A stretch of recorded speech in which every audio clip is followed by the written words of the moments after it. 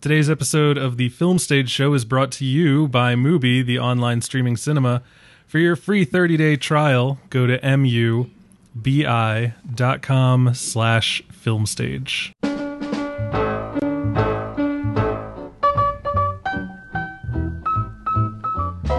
Crawl out through the fallout, baby, when they drop that bomb.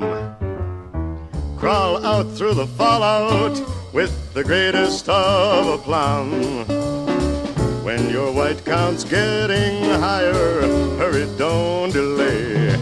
I'll hold you close and kiss those radiation burns away. Welcome back, ladies and gentlemen, to a brand new episode of the Film Stage Show, the movie review podcast for thefilmstage.com. As always, I'm your host, Brian J. Rowan, and with me today we have Michael Snydell. Hello. Bill Graham. Woo.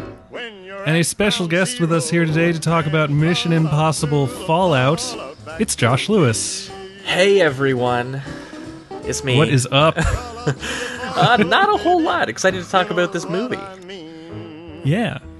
So before we begin, Josh, why don't you tell the fine folks at home a little about yourself? For those of you who don't know, I'm a freelance critic out of Toronto, Canada. I sort of occasionally write about films and do hot takes on Letterboxd and Twitter, and I get involved in discourse and yell about things. And I also do my own podcast, Sleazoids, where we talk about sort of like genre and exploitation films. Specifically, we eliminate everything from the post-2000s, and we kind of just go back through and we pair... two sort of, we've done like a Cronenberg episode, Videodrome. That's kind of our realm. But yeah, those are the two things that I do mostly at the moment. Yeah. Now, I went on your Letterboxd. Yep. I have to ask you. Oh no. Oh no. Eagle Scout First Class. What is that from? Eagle Scout First Class. That's from Zodiac, David Fincher. That's it. Yes. Okay. Yes, that's how Jake Gyllenhaal fucking... introduces himself to one of the police department characters, where they say, now, what are you, some sort of Boy Scout? And he's like, Eagle Scout First Class. Okay, but are you actually an Eagle Scout? No, not at all. Okay, as an Eagle Scout... Oh no. That scene in that movie has always fucking infuriated me, because there is no first class. Damn. And so I'm like, Fincher, you son of a bitch. You researched this movie to within an inch of its life. And he couldn't get it right. He couldn't just ask the Boy Scouts, man. You're just an Eagle Scout. And you are until you die. It's like having been president. And so man. I saw that on your thing, along with being a mojito fiend, which is from Miami Vice. So I got that one. And I was like, I can't remember what movie always pisses me off. That's the Eagle one. Scout thing. You figured it out. You can put it on your blacklist now. It's good.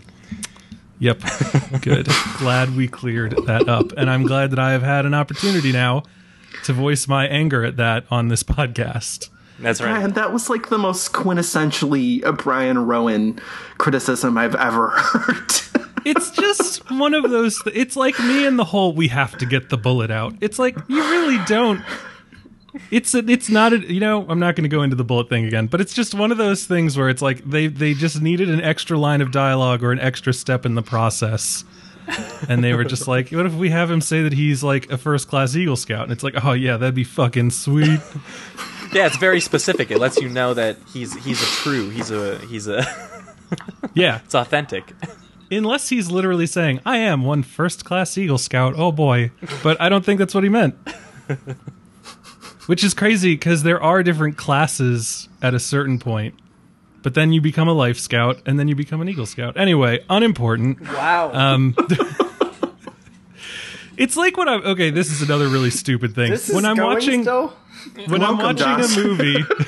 watching a movie and they have a Catholic Mass, and they do things out of order, it annoys the shit out of me. That's just another one of those things where it's like, it doesn't matter to anyone except someone on the inside, and then it becomes super important. So since we're all globe-trotting secret agents, I'm sure we'll have a shit ton to talk about in Mission Impossible Fallout as well. Before we do that, let's do the usual housekeeping. Follow us on Twitter at Film Stage Show, Facebook The Film Stage Show, podcast at thefilmstage.com is our email. Give us a comment and a rating on iTunes, and of course, go to patreon.com. The Film Stage Show to give us your money. You'll get access to our Slack channel and movie raffles and cool stuff like that. And it helps us to create this podcast, which we all love. So, also, we are brought to you by Mubi, the online streaming cinema where every day they introduce a new film for you to watch. You have 30 days to watch each film, and so you have a constantly rotating selection of 30 films to check out. Still in theaters is Ryuichi Sakamoto's Coda. You can go to coda.mubi.com to see where it is playing. There is also a series, Francois Ozon, Loving Provocation, which focuses on the French director's transgressive first feature. First features, my apologies, all made in quick succession during the 3-year period from 1998 to 2000. That includes Sitcom, Criminal Lovers, Water Drops on Burning Rocks, /Film Stage, where you could get a free 30-day trial, the full lifespan of one of their films, on us. Again, that is mubi.com/filmstage.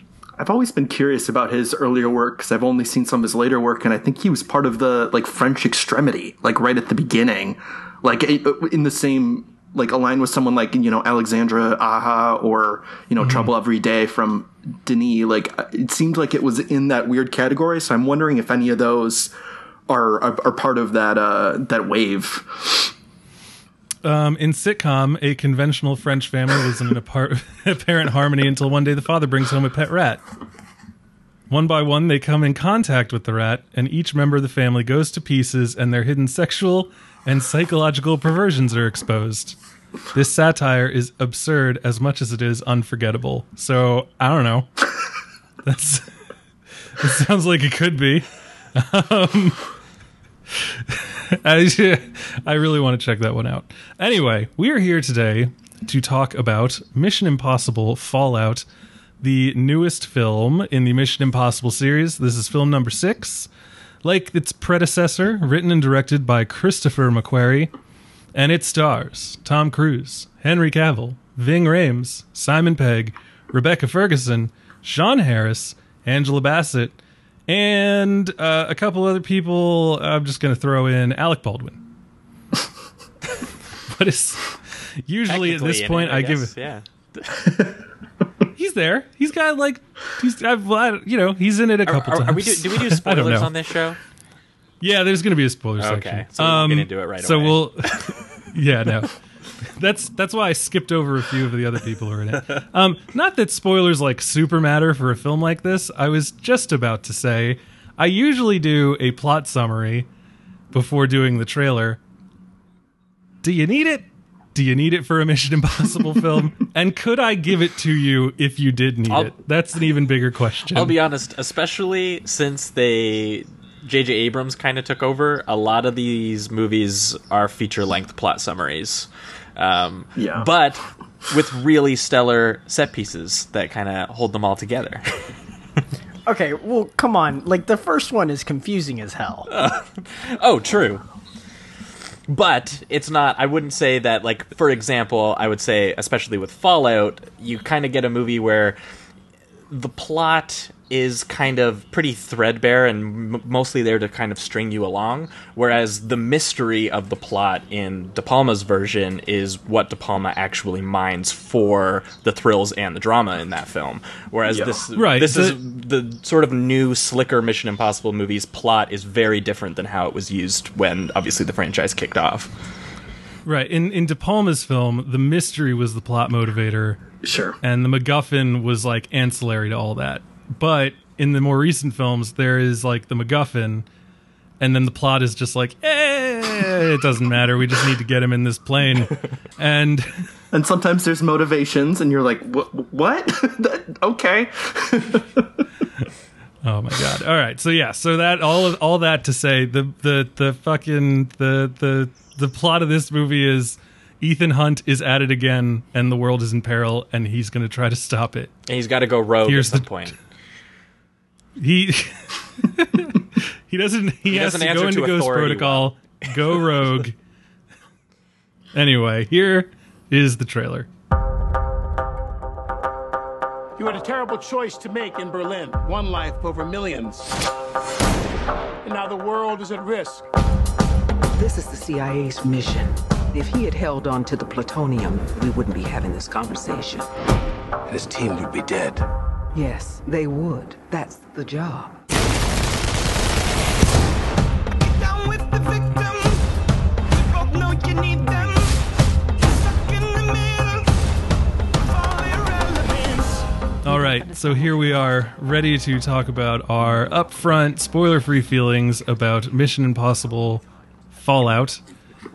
Josh, you're our guest. Why don't we start with you? Oh, that's a terrible idea. I don't know how to read the room, so I don't know how everybody else kind of felt about this movie. I like this movie a lot. That is the fun of this podcast. I like At least initially. I liked this movie a lot. Den of Wolves. But I had quite a few reservations about things that basically weren't action-based in this film. For me, I kind of opened up the little bit of writing I did on it by just basically saying that a lot of this is pretty thin and unremarkable in terms of plotting and in terms of character. There are sort of gestures towards it, but, this movie really hinges on you caring a lot about things that might have happened in, say, like J.J. Abrams' Mission Impossible 3, which is a movie that I'm not crazy about. So that a lot of this is sort of McQuarrie's screenplay anyway, is a lot of like important, emotional gestures to things that I should care about. That stuff didn't play too well for me, but as an excuse to get Tom Cruise to do some insane things with his body, this is perhaps the most compelling film you'll find for that reason. So I had a bit of a sort of back and forth on that, but in the end I think the set pieces genuinely do win out any kind of thought, because they're just so bombastic and so thrilling. They overwhelm your senses, and I think some people will think that negatively. For me, that was a pretty big positive, considering some of the other stuff. I kind of wanted a distraction from the other stuff. All right. Michael Snydell, what did you think of Mission Impossible Fallout? I have no idea why you're asking me this. Yeah, I guess I'm going to be the dissenting voice today. Oh, Great. no, that's totally fine. Do it. Because I've read the dissenting pieces. I think Richard Brody had a great one in The New Yorker, and Keith Ulick had one the for slants. Yeah. I agree almost entirely with both of those reviews. So totally fair. Also, Michael, you don't know how Bill or I felt, so This is true. I just have a feeling, and I felt a sinking feeling watching this movie, being like, oh god, everybody fucking loves this movie. But okay, so I want to be clear. This is a series that I have an incredible amount of affection for, even going back to Mission Impossible 2, which is something I'm going to rewatch this week because I want to be able to know how I actually feel about it now. It's so that good. Was something... It's so good. I'm sorry. I'm going to come out and say it's so good. Everyone underrates Mission Impossible 2. I love Mission Impossible 2. Right. I'm a fan. It's crazy. It's dumb. It's dumb as fuck. I love it. I love all the face masks. I love the gunplay. This is just what's kind of it for me, is that with these new movies, a lot of them are getting a lot of praise, which Michael kind of mentioned, kind of makes it hard for you to kind of want to jump in and say. And what's interesting to me is that a lot of these people who really maybe slightly overpraise some of these newer ones, they look at Mission Impossible 2 as the weakest one, and I'm like, that's the one that's doing what these ones are doing, which is it's a total threadbare set piece machine, although in between, instead of having, this very heavy, sort of miserable exposition session in between set pieces, you get John Woo doing this superly overly romantic, like Hong Kong melodrama, which I'll take that any day of the week over like Alec Baldwin telling me about the MacGuffin. Like, give me that movie. The Chungking Express is just happening in between basically scenes from Wanted. Yes. Which is, I mean, if you don't want that movie... It's less smug than Wanted, though. Let's be nice to Mission Impossible 2. Yeah. Like, wait, I should say I love Wanted. Yeah, I love Wanted as well. When he curve the bullet. Yeah, when he jumps over the car and curves the bullet at the same time, like I literally cheered. And he says, "I'm sorry." Yeah, it's just like great. I'm into this. Whatever this is. Yeah. Yeah. Okay. Let's just talk about Wanted. So we open on Wesley, an office worker. Oh, holy shit! You know his name. Yeah. Yeah, that's kind of amazing. All right.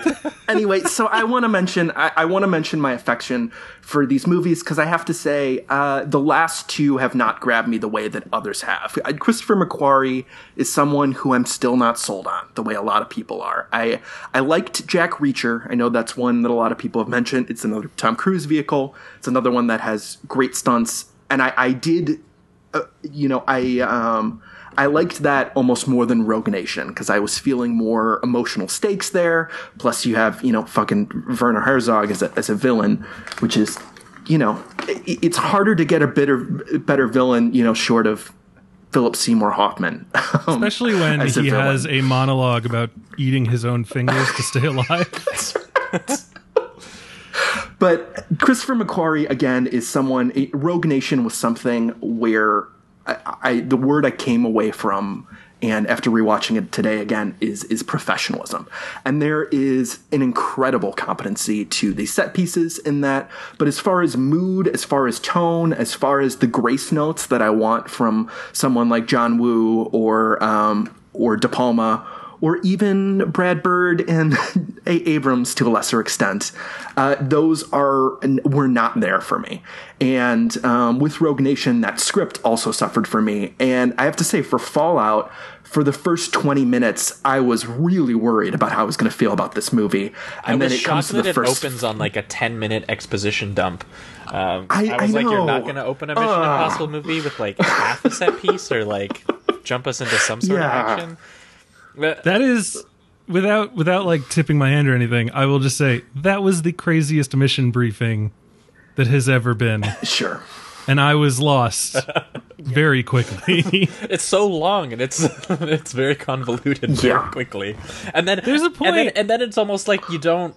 The larger movie doesn't even necessarily need you to know all of that because it seems more like it fills you with details so that you sort of understand action motivation, and that's basically it. Like that's its sole purpose of existence, and it just seems like an odd choice for so late in the series.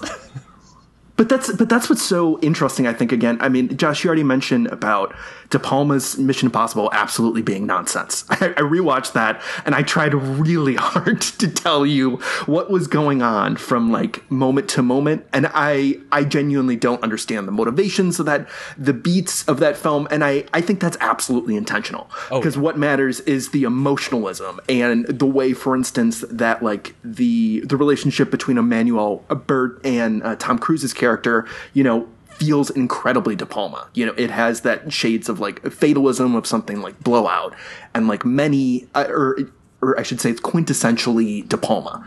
And I think that the way that McQuarrie deals in nonsense is so much less interesting to me and so much more thudding.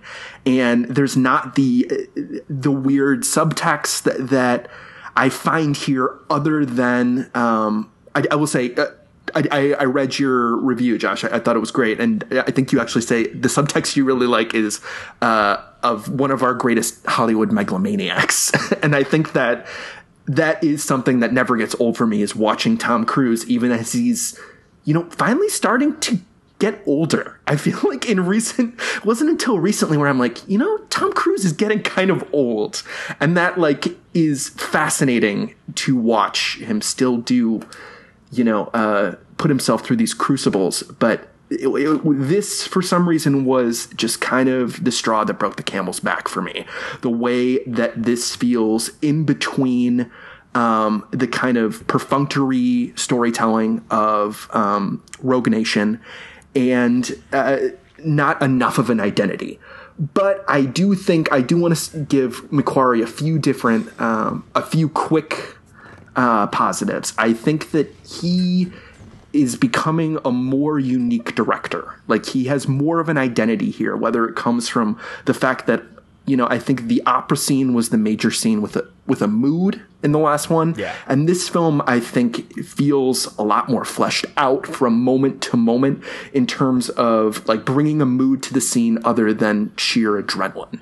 And I think that's good, but I also was just so tired by the end of this movie, and that made me really sad that this movie that, you know, it didn't work on an adrenaline junkie in the same way, it didn't even have the same thrill I want from something, like a Euro B thriller like District B13. So it didn't really have that quality for me. And then the storytelling I thought was ranged from mediocre to really bad in the case of a few characters. And I just was constantly going in and out. And as much as I like some of the stunts, I just ultimately can't say that this is a very good movie or experience for me. Well, I think you're absolutely right about McQuarrie's like sort of just valuing proficiency kind of over every other sort of cinematic mode.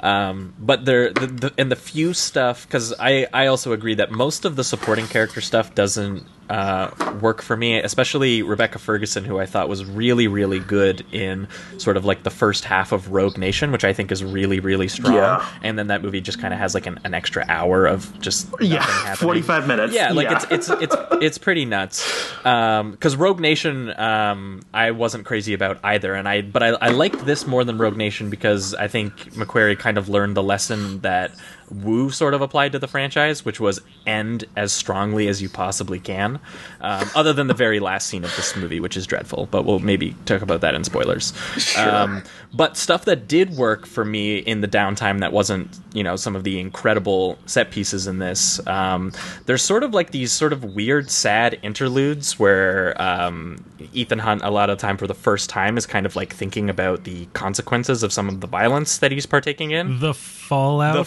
Oh, yes. There's at least one scene that feels like Denis Villeneuve could have directed that. Oh, and that's what was that? Is that how we're pronouncing that name now? Villeneuve? Denis V. just stick with Denis. First of all, on this podcast where we don't know how to pronounce anyone's name, it's Denny V. But I'm but now we sure have a Canadian Denis. on, so. So Josh, as a Canadian, would you like to tell us? It is Denis. He's French Canadian. Absolutely Denis. Oh, boy. Okay, but I think the end of the name, like the last name, was what Michael stumbled Villeneuve. over. Yeah, it's Villeneuve. Absolutely. I'm sorry about that car crash or whatever the fucking hell you just said. But yeah, you're right. There's sort of like a really weird, brief, moody scene that we'll maybe get into in the spoiler bit, and it's kind of like it kind of throws you off because there's none of the rest of the movie is like that at all. It's just like these brief sort of like moments of character psychology for Ethan Hunt, and the idea of thinking about the character psychology of Ethan Hunt actually threw me off just entirely. It's bizarre. because the franchise just really hasn't wrestled with it properly, and the idea that at the 6th entry it's time, and then they kind of just don't really say anything about it other than like, you know what, he's a decent guy, and you all should like him, and he's amazing. Look at him, he does good stuff, and like that's the extent of the moral reckoning that Ethan Hunt goes through in this movie. But he does have Henry Cavill, who we would be sort of remiss not to mention in the non-spoiler section, just because in terms of a physical presence, this is maybe the most generous physical performance Tom Cruise has ever let another actor have in one of his movies, because he actually has competition with Henry Cavill and a bathroom brawl that happens early in the movie that everyone's kind of seen in the trailer. Henry Cavill, he's just... he's kind of unbelievable. His physique and his charm is just absolutely preposterous. And watching him, reload his arms and, flip people over his head like 2 or 3 times, he's maybe the closest we've seen to, maybe a possible new movie star. How tall is Henry Cavill? Like, does anyone have that? He's in the 6-foot range. Because Tom Cruise is like shorter than my wife, isn't he? Yeah, he's like. Yeah. He's like a solid 5 feet tall. I think Rebecca Ferguson is taller than Tom Cruise. Cavill is 6'1". 6'1". Damn.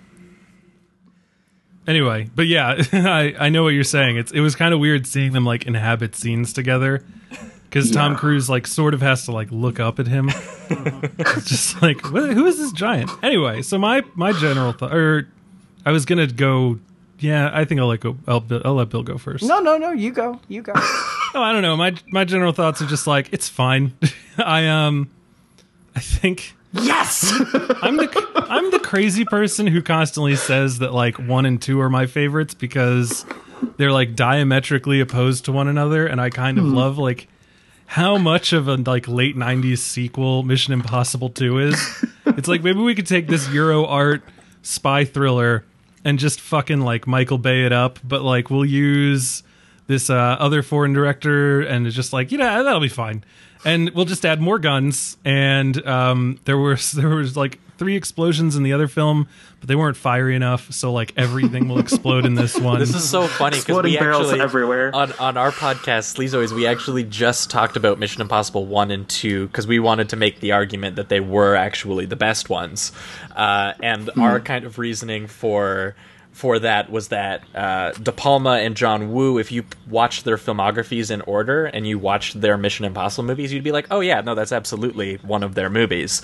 And those are basically the only 2 movies in the Mission Impossible franchise that you can really say that. I mean, I guess you can distinguish Abrams, Abrams... His complete lack of style is sort of a style. Yeah, exactly. Lens flares. You got lens flares and like rack zoom snap zooms. And if you were to watch like some episodes of like Lost and like Alias and then Mission Impossible 3, you would be like, oh, okay, this makes sense. Yeah, you're like, okay, I got it. This makes perfect sense. But I'll say like, I think in terms of so this is the crazy thing. I love when it comes to like Mission Impossible and James Bond. There are things that I expect, and if I get them, I'm happy enough. In a James Bond film, it's at least 2 pretty women, one of whom is good and one of whom is evil.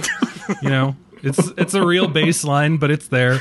Also, if he has a gadget specifically on his watch, I am down for it. I love a good watch gadget. Then like that's it. I really don't need a lot more. Damn, all right. I'm super easy. Yeah. And then when it comes to the Mission Impossible movies, it's the masks. I like a good mask. I like when they're used cleverly. I know it's kind of dumb, but maybe the reason that I love Mission Impossible 2 so much is they use that mask every chance they can possibly get. He goes to like pick up some Chinese food, leaves the place, and then just pulls off a mask. And it's just like, did you need to have the mask on to get the Chinese food? And it's like, nah. That one bit I'm good. Is so perverse that John Woo makes a Tom Cruise mask and then has the villain gun him down brutally. So we're watching just Tom Cruise get destroyed. And then it rips the mask off, and Tom Cruise has that's a spoiler, isn't it? That Tom Cruise is for still alive? Yeah, that 100%. 2000. Yeah. A fucking 18, a movie that can vote. Yeah.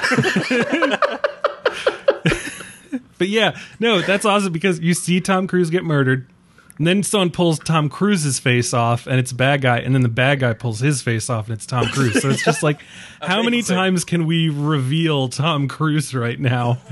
And so yeah, I mean, like, and what's crazy though is that I think if I were like, if I were trying to Paula Patton, and I love the fact that Tom Cruise tries to do like a hero line and say mission accomplished.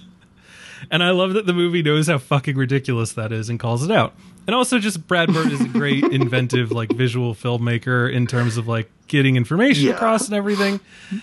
And so yeah, I mean like the bit in that where Tom Cruise like drives a car head first down like 30 flights is unreal. And it's such like a coda to like a breathless scene where it's like he's just trying to survive and now he's going to do something that definitely seems like it should kill him.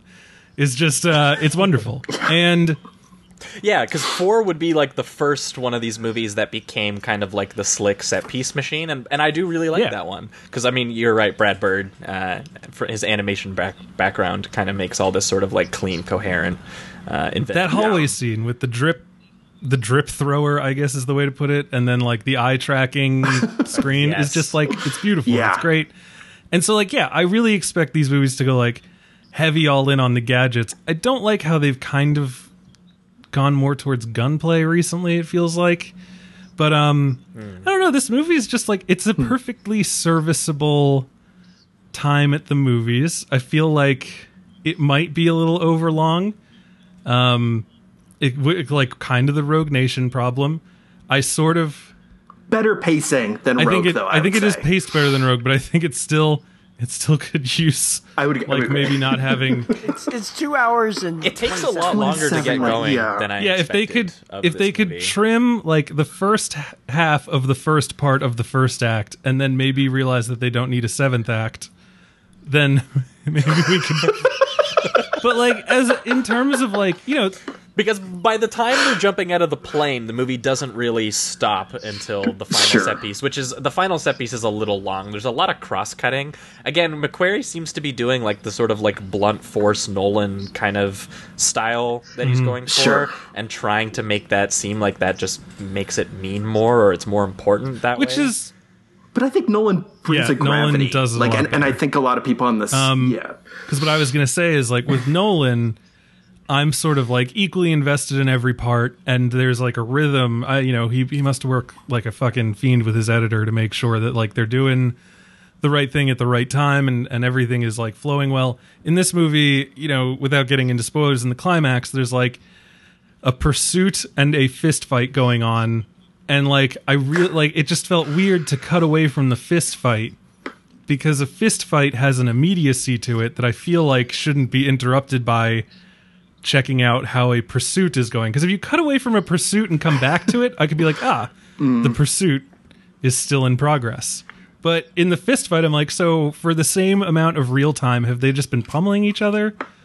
Or is this, you know, it just, my brain kind of gets fucked with it. I think the real problem is that it's too much cutting. Yeah. Like I felt like we were cutting to the pursuit sequence, chilling there for like 15 seconds and then cutting back to the other one, and it's just like, why don't we have something happen in one of these two situations? It doesn't really take place during a break in the action. Like, it's not like someone gets thrown through a window and then you cut away and then you come back and it's like them picking themselves up and getting back into the fight. It's very senseless cross-cutting, and I don't know if you guys saw it in IMAX, but it also really throws you off with that sort of like switching between the IMAX footage and the non-IMAX footage there, especially just because it's so different, because the IMAX footage is very bright, very crystal clear, and then you kind of get these kind of like shadowy interiors. That sounds awful. And honestly, if there was more rhythm to it, it would be more forgivable, but you're right, there's not a lot in the final set piece. Yeah, so basically what my thoughts boil down to is I love the use of masks.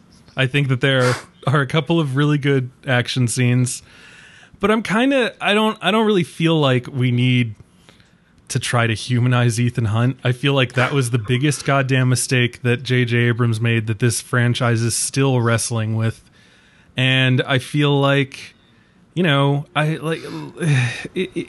just don't need it. I don't need it. I don't like what they try to use him to do in this movie. And I don't like how it turns into like, again, without getting into spoilers, like this is your life, and kind of like trying to make this like broken man feel like everything that he's done has been for a purpose. It's like the ending is like, it's a wonderful life, but if it was instead of like, George, you pulled me out of a river and, you know, everything like that, it was like, well, you stopped a nuclear holocaust. It's like the exact opposite of what I enjoy about the Daniel Craig Bond movies, which is that those movies just acknowledge that he's kind of a murderous, like, freak. And then how sad he is because of that, and how all of his relationships crumble and nothing works, and I guess he'll just be an instrument for the state because that just makes sense. And like Rogue Nation, I was worried that Rogue Nation was going to fall into the Spectre trap.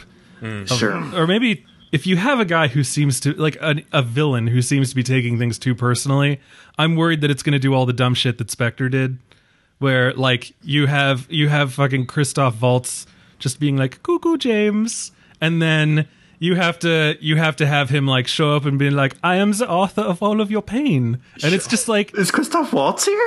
Yes. Well, I prefer the crazy.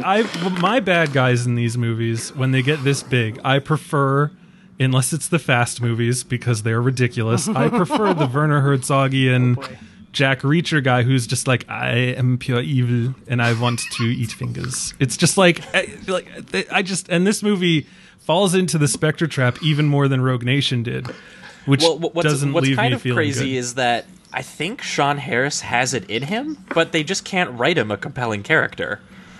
because like all of his He's sort got of the like voice. inflections and intonations are right, and this Yeah. one specifically, when they sort of like beard him up and make him like a little bit more primal than he was in the first one, Yeah. instead of wearing suits and stuff. Philosophy there's teacher. something that could have worked there, but again, a really weird element of this is that they kind of set up this the opening exposition references Homer and the Odyssey, and then they set up the apostles are like the bad guys behind this, and there's all this sort of like talk of ancient imagery, and we're going to what is it? We're gonna like bring back so much pain that people have to rebuild or whatever, but like beyond the actual plotting and like a little bit of dialogue, like there's no introspection on what any of that means. Like I have no idea why Sean Harris's character wants to be involved in that or what he's getting out of it. Or seven different characters speak the line, and I for some reason can't remember what its precise wording is, but it's like, there cannot be peace without first a great suffering.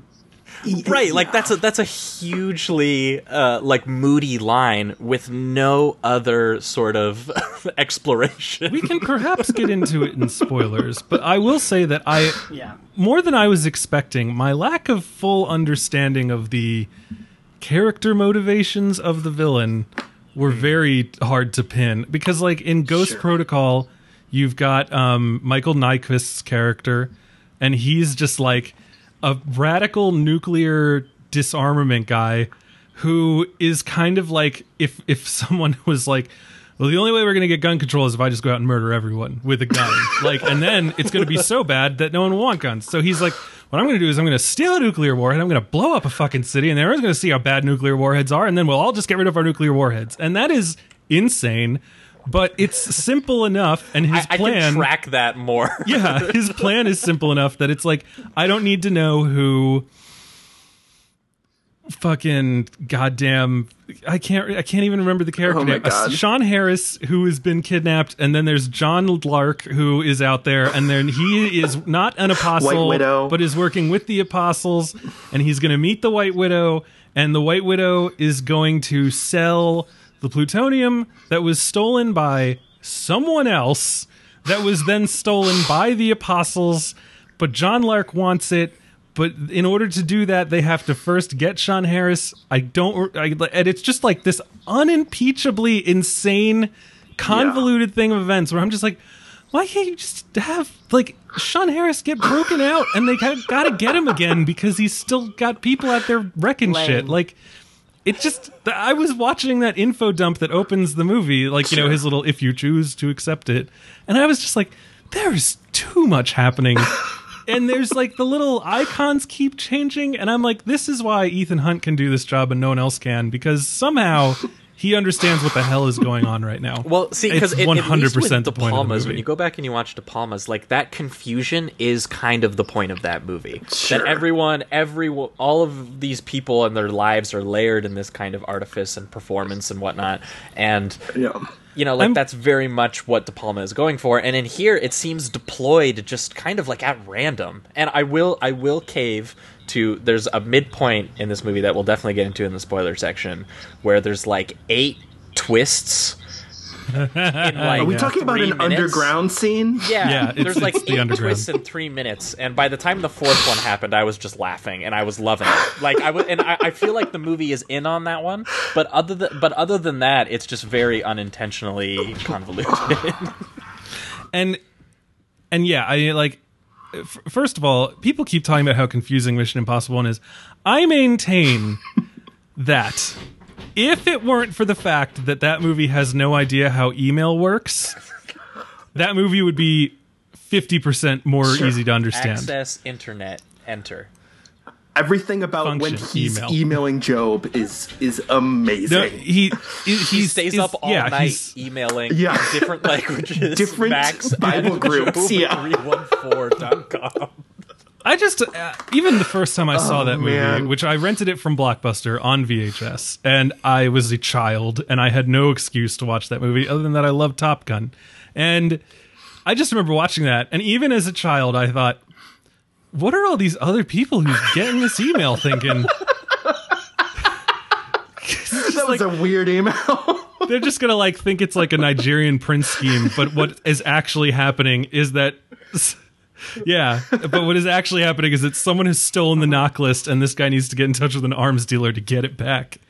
But like that movie it's super easy. It's just they need to get this list of undercover agents. Sure. They've been betrayed, and Ethan Hunt has been set up, and he's got to clear his name and find the list.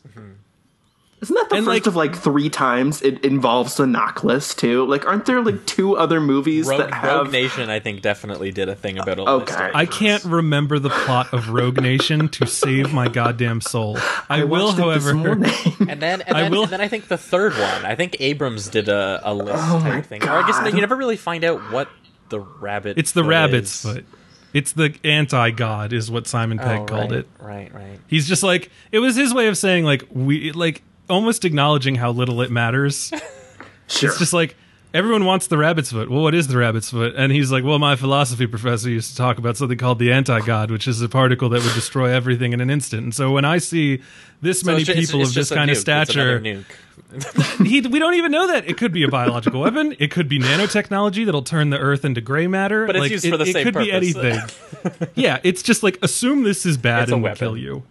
The next movie should just have something where it's like a mispronounced MacGuffin. It blows my mind that Abrams is self-aware enough to throw in something like that, but then cast Philip Seymour Hoffman and have him play a absolute cookie-cutter nothing of a villain that he just power acts his way through every scene to everyone remembering him as awesome. I'm going to find her, and I'm going to hurt her, and then I'm going to kill you in front of her. Yeah, I had a buddy who tweeted something along the lines of Mission Impossible 3 is the weird, like, this time it's personal movie, but it's actually, like, the least personal. Yeah, no, because he doesn't know who the hell these people are. They barely know him, but he just goes from 0 to kill your wife in 10 seconds. Crazy. So, Bill Graham, what are your general basic thoughts on this movie now that we're kind of, like, weirdly nitpicking it to death?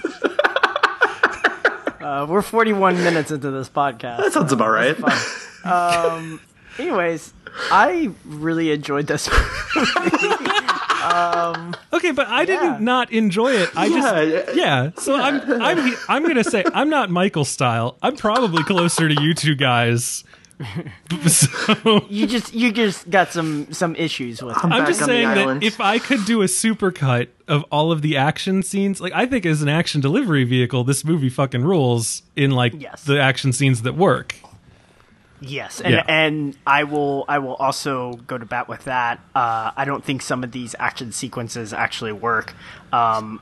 Especially with this is the greatest action film in the last 10 years kind of thing that's been running around, and I'm just like, yeah, that middle section's pretty damn good, but did you see the rest of the movie? Like, you don't like the helicopter one?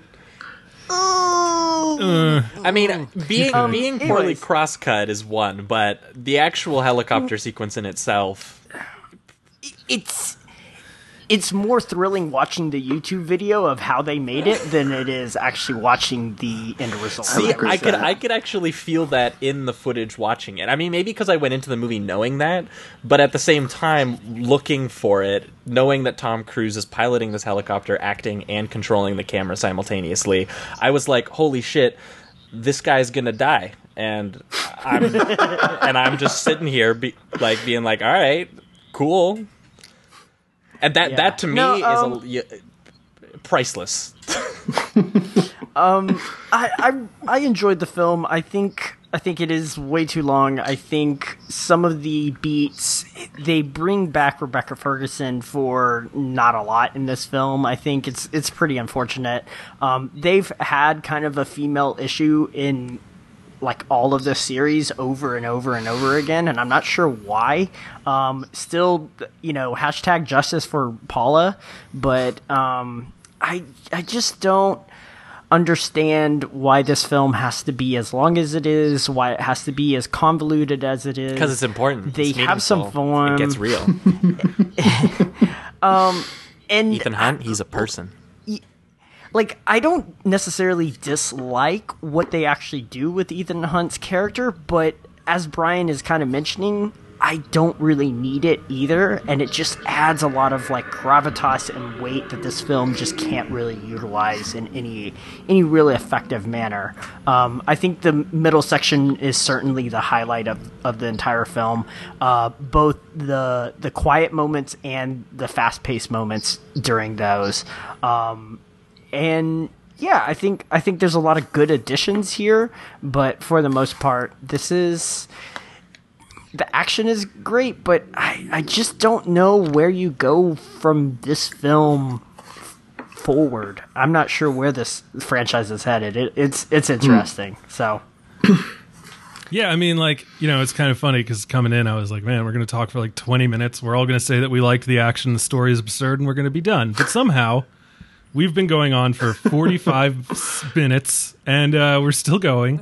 Yeah, no, I mean, like, I just, you know, I'm sitting there and I'm like, I'm digging it. All right, they're talking again.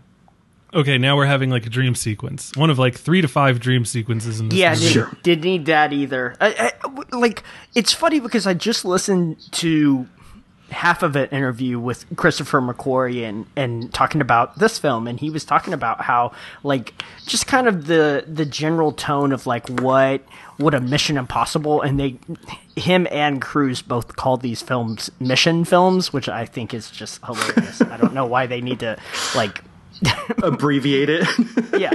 It's like, oh, Mission is great. I love this franchise. It's like, why don't you just say Mission Impossible? It's one more syllable. They are busy, important people. They cannot waste time saying the full name of the movie. But he mentioned straight off the bat, he was like, it's got to start with a cold open. And I'm like, well, this film definitely does that, but it doesn't have the cold open set piece. That's like the cold open. Wait, does it actually the cold open with is the not cold open? I don't. It I is wouldn't call it everything cold. before. I would say No, it's seriously. nuclear hot. I did see his breath. It's hot in so- terms For real of though, both does it open with the explosion- exposition, or does it open with the scene where they lose the plutonium? Spoiler. The No, cold it's- open, I think, is everything before they light the fuse. Oh, so it's all that's all the one cold. whole thing. Yeah, that first pre-title. 3 acts Yeah. is the cold open. You are Here, merciless today. This movie should have opened with him jumping out of the plane, and then Agreed. that's how it should have been. You would have had to understand what Cavill was doing there, but you can fit that in later. I think You should have opened with could've- these here- two having a bad dynamic. What you do is you have that whole opening plane scene, and then once they land on the roof, you just have to have one of those stupid clunky exposition things where one of the guys says, "Now remember," and then explains in great detail something that the other character already knows. Now remember, we're here to meet John Lark. You're a that would've CIA been- operative who I don't really want to work with. That would have been perfect because it could have been Cruz telling Cavill that, and then Cavill at the end of it going, "I was at the mission briefing. I know." Now, the Like, smart what the way fuck to are you doing? the smart way to do it would be to have everything happen exactly as it does, but then when Elsa shows up, you have them actually have to like sit down and have a conversation. Oh yeah. Like, yeah, you walk in, you do everything up until that point, and then instead of everyone acting like super fucking sketchy, she's just like, "What are you doing here?" And he's like, "Well, what are you doing here?" And she's like, "I asked first." And he's like, "All right, here's the deal.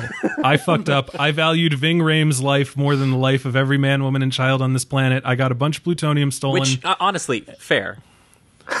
Yes. Just No, wanted to if get it that came in. down to the wife of my wife and child versus Ving Rhames, Ving wins every time.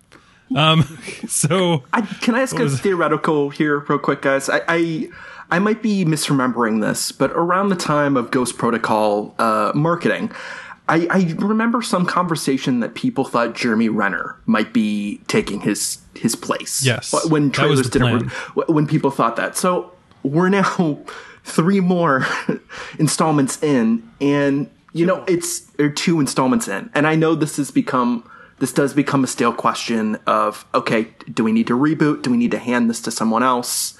You know, and I'm wondering whether you guys think, you know, considering what we're saying about how weak the how weak the character work is in here. Is the problem Tom Cruise? Is that part of why we have such a disconnect No. with this franchise? No, I think that he is the only thing keeping me in this game. Yeah, here's the thing. I think the problem is that I think Tom Cruise, producer version of Tom Cruise, and McQuarrie have really overestimated how much viewers value the drama of Ethan Hunt as a character and how much we value the conflict of Tom Cruise versus gravity. Like, that is the heart and soul of these movies, Sure. and which is why I think a lot of these His set pieces... ankle loses all the time. Exactly, and I think that for me, that's why this ended up, despite the fact that I think so much of this doesn't work, why this ended up, Sure. Still leveling out for me was because I do think that this is the best Tom Cruise versus Gravity movie that we've maybe had so far. But that being said, it does seem like the filmmakers kind of have a different view about what we should care about, which is Sure. a problem and something that they need to fix. It's crazy to me that in a world where Ghost Protocol exists, you'd think this is the best Tom Cruise versus Gravity movie. I'm a little worried in what Ghost the critical Protocol, reception is going he to fights do. gravity with a car. Yeah. It's true. He drives a car into and gravity and he wins. has a good old climb sequence on there. I don't know. You guys sound down on that helicopter bit, but if that helicopter bit didn't cut elsewhere, the bit where we're going to have to get into the spoilers and stuff, but there's Here's the thing. bits The where it helicopter tries is a to do a deeply little bit of, like- uncinematic vehicle. See, but again, that sequence continues on when they get off of the helicopters, and it still gets really strong, and you get a Mission Impossible 2 throwback, you get a little bit of rock climbing, you get a little bit You do. I kept expecting Ico to start playing. That is true. yeah, you get a little bit that's sort of evocative of Spielberg's like Lost World set Yes, piece I was there. going to say a Lost World. So like there's Yes. lots of layers to that set piece. Oh, that is that goes just beyond the helicopters, but still, again, those Tom Cruise like spinning that helicopter very close to those mountains. Pretty. I'm just nuts. like, I. There's a reason that the most iconic helicopter shots in cinema are a long take that just shows a helicopter approaching. Because helicopters are boring as fuck. They can't do anything. Like, They can't flip upside down, so what are they worth? like Top Gun aerial combat dogfighting stuff. That's fucking awesome. But a helicopter is just like, I guess I'm just gonna go up more. And these helicopters apparently are so fucking lame that you have to have a machine gun inside of it. That like they can't even shoot at each other. I'm just like, he what- has to have a squad automatic weapon in the boot of the helicopter. okay, It's like, what the fuck is going on? You guys here? are going to tell me the bit where Cavill is just like, oh god, okay, and then he pulls it out of the back isn't awesome. I think that moment is great, and Cavill sells the shit out of it. But that's like Cavill doing that more than the helicopter. There's some fun winks and nods in there, but No. I have a lot of thoughts on the helicopter. Let's First of avoid all, helicopter. what was the payload it was carrying, and why was it carrying it? I was wondering. Was it so? Probably like So they just dropped a they bunch just of. inoculated all they those just dropped- people and stuff like that. So it's needles. and Yeah, shit but there's like like that. bad guys in there. That's There's the bad thing, were guys they in the posing as helicopters. I was fleeing confused why they had humanitarians? humanitarian supplies. No one seemed like concerned that oh hey, our helicopters just took off. It's like they'll be back, I'm sure. Anyway, so They're making a pizza run. that's why they have the giant cargo net to carry all the pizzas for the villagers with smallpox. You know what? I do want to say one thing about, not about helicopters, but about these action sequences in general, which I think partly loses me is I think, I feel like real time, as I think Brian actually mentioned the emphasis on real time. But, that is something that has been in this movie franchise since the beginning. But I can't help but feel like McQuarrie is way more fastidious with actually timekeeping.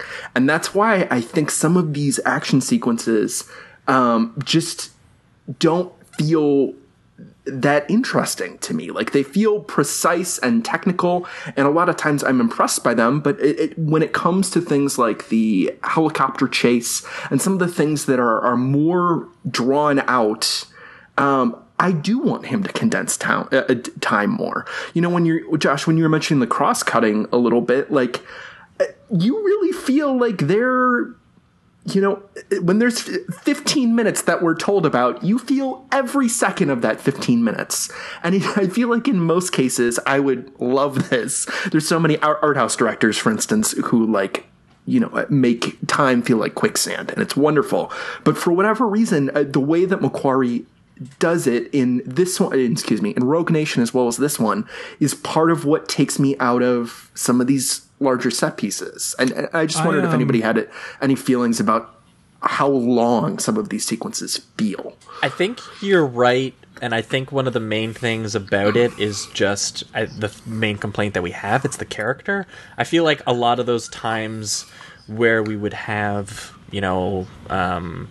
time, we would have a beat with a character in an action scene. We need something that distinguishes them as a person, even just to see Tom Cruise make a decision about something rather than just, being like, I'm still doing the thing I was doing when you cut here last time, would help. And yeah, you're right, it does hinder otherwise very impressively filmed and crafted and choreographed action. So 2 things from me. First of all, in the original, and I guess in the second one a little bit, Tom Cruise's character, Ethan Hunt, is very much like a thoughtful, logical, calculating machine.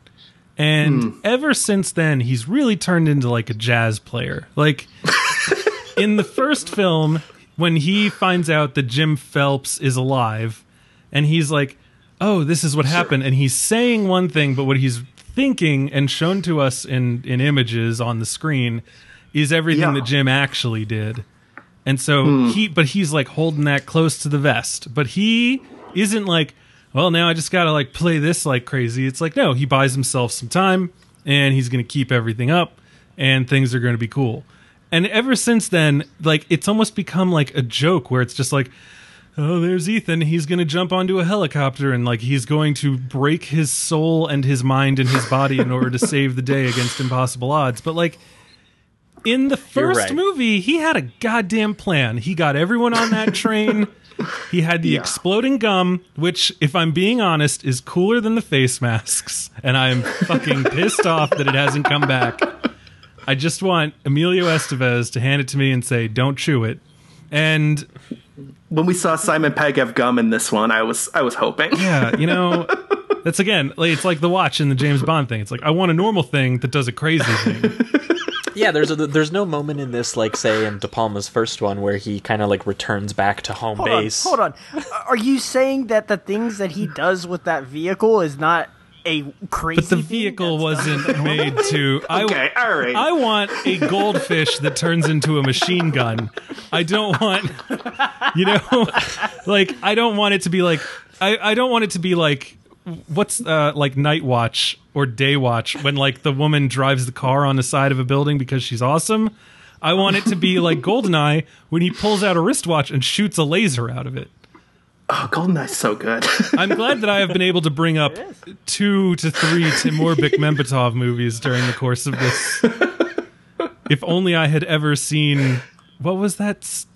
What did he make a 10 Commandments movie? Is that what that was? What? Timur Bekmambetov. Not sure. I don't know what You're not talking about Abraham Lincoln Vampire Hunter? No, sure? I would know if I was referencing Abraham Lincoln Vampire Hunter. That's what we need. We need the supernatural. We need Ethan Hunt, like, battling ghosts Oh, and stuff. it was Ben... Wasn't that the Mummy? We already got that. That was the Mummy. It was Ben-Hur is what I'm thinking of. Oh, yeah, he did do that. And he That's produced right. Unfriended no. Dark Web. Oh, no. okay.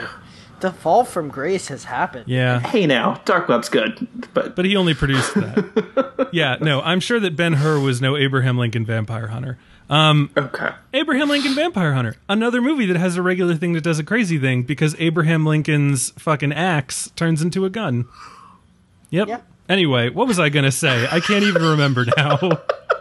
We were talking about You're talking about goldfish and time. You were talking about Right. He's a jazz player now. Ethan Hunt actually used to make decisions, and I mentioned that a bit that I really loved about the first Mission Impossible is when he goes first.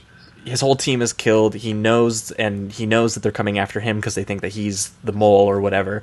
And he goes home, and there's that Hitchcockian spiral staircase that he has to go through. And his first thing that he does is he breaks the light bulb and turns the lights off and throws it all over the floor. Yep. And again, that's just like, it's actual spycraft. It doesn't feel like there's actual espionage or spycraft beyond, the fact that they Also, sometimes wear a mask, I guess, and go undercover. In one steps on that light bulb, he pops up, aims the gun at Claire, and he is doing like great, tired, bleary-eyed blinking acting, if you recall. Like the best cinematic blinking of all time up until Prisoners, where we had Jake Gyllenhaal as Detective Loki, who had better cinematic blinking because he was tired. Anyway, welcome. Well, Tom Cruise just looks tired now. I mean, that's because he's old, though. I do agree, Brian, that this series has gotten away from the actual spycraft and gotten away from like actually having people with a plan. But I just started watching. It was on FX, I guess.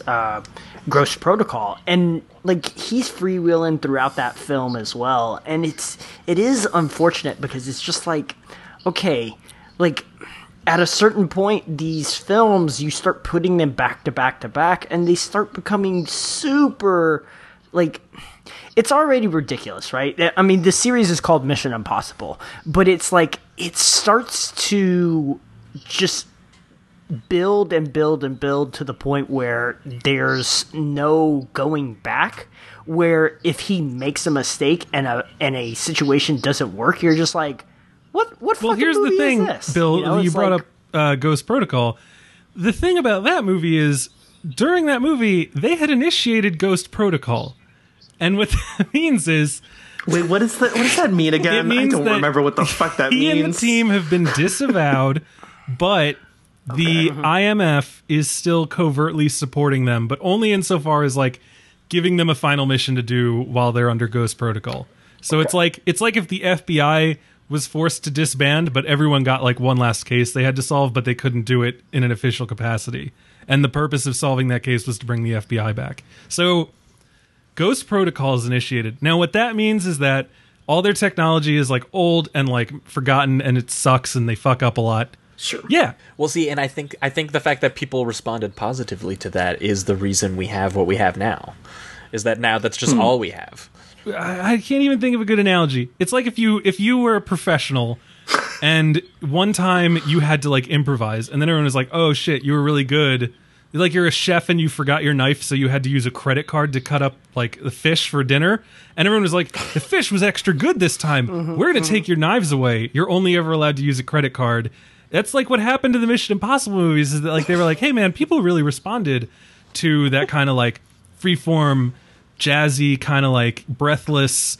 We only got one shot at this, and we don't have like the tools we need." And so it's like, okay, well, let's just turn it into that. And so like the IMF was never a very well-run organization. The first 5 of these movies were about it being infiltrated or about someone betraying them. But like they always were there. Yeah.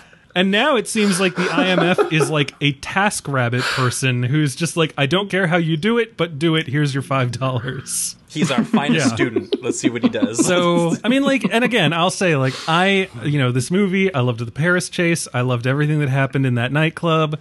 I liked, what else did I like? I liked, the bathroom brawl. well, that happened in the nightclub. Yeah, true. That counts. I guess those are the 2 major set pieces, but I guess it's just weird because it's so many mini set pieces kind of like scattered that's throughout major like ones. each one of those set pieces that Brian just named were 40 minutes each. So like this is a loud ass movie. There is very little. Yeah, I guess I'd say everything that happened in Paris, a lot of what happened in London, which is a lot. and I guess like some of what happens in where they in Kashmir. Yeah. Yeah, which is really just Norway. You're saying that they filmed it in Norway, right? Okay. Yes. I thought you were just being like super dismissive of world geography. Whatever. We all know Kashmir is just Norway. It's like, yeah. Can we go into totally. spoilers now? Yeah, I'm very invested in the geopolitics of the region. So is the series. So Eddie, so like I'm sounding super negative, and I apologize. But like, I think that like addressing the absurdity of this movie is a lot more fun than just saying I like that part where he punched that guy. It's true, but there is also no moment like the Jack Reacher moment where he like beats a dude to death with another dude's head. That's true. We should get into spoilers. Yeah, let's. All right. So spoilers. When Ilsa shoots that guy in the face, and then Henry Cavill's like, "Can you still make the mask?"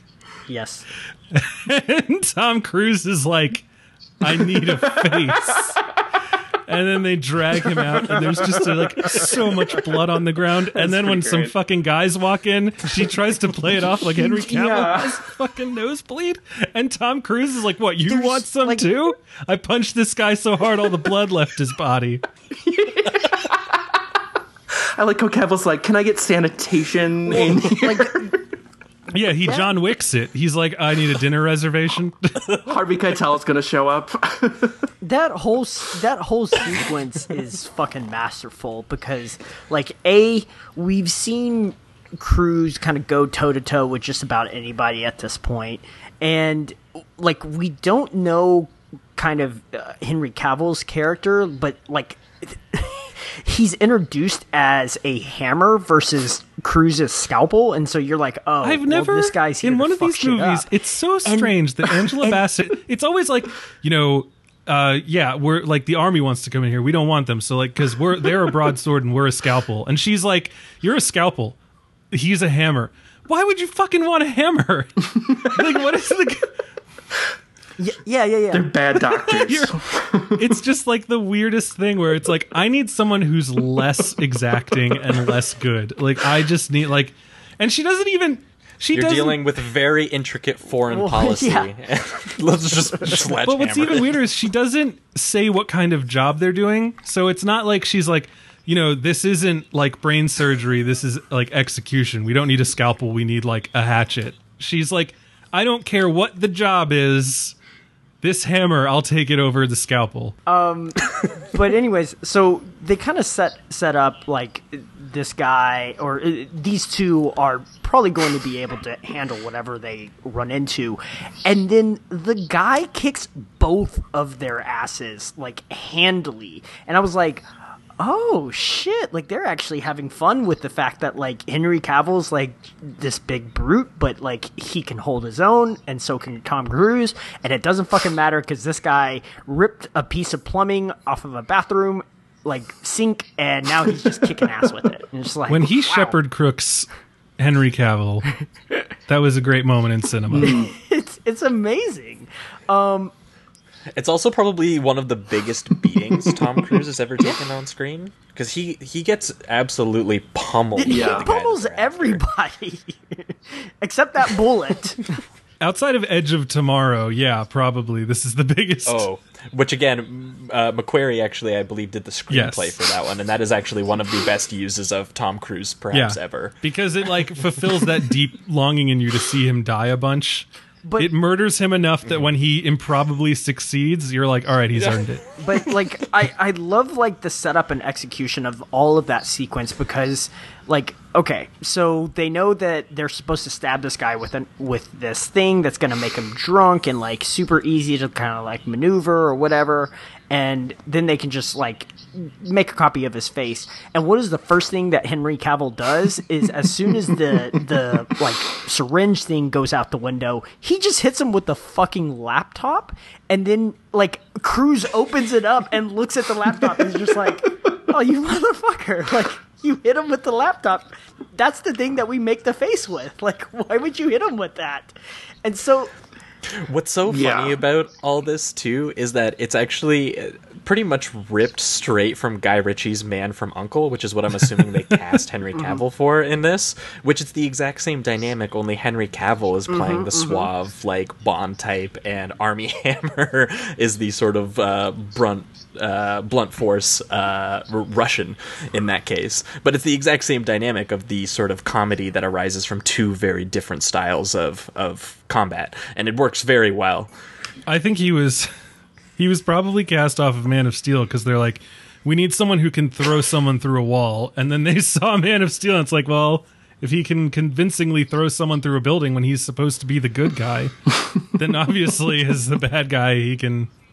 And they were like, but we need to make sure audiences know he's not the guy from Man of Steel. So can he grow a mustache? You know what's crazy? he can. Is that they call it a mustache. It's really just like a beard that maybe he shaved part of it more than the other part. Yeah, it's like he was always going for the mustache, but then Movember hit and he's like, well, now I can't shave any of it. Did you guys? I have to ask though. I mean, with a few exceptions, I did find him kind of flat in this movie. I really like Man from U.N.C.L.E., so it's interesting you mentioned that, Josh, because I think I wanted more of that, like kind of peppy spirit. I don't know. I found him pretty flat in this, other than a few like notable exceptions. I mean, the scene that Brian already mentioned, and even I love just the little bit of body language when he like cranes his head out when the door opens from behind a column, and it's just like every once in a while I saw that bit of vitality that I saw in something like Man from U.N.C.L.E. But I don't know, as this movie went on, and I definitely thought he was actually British at that one scene where he yells and goes into a British accent for some reason.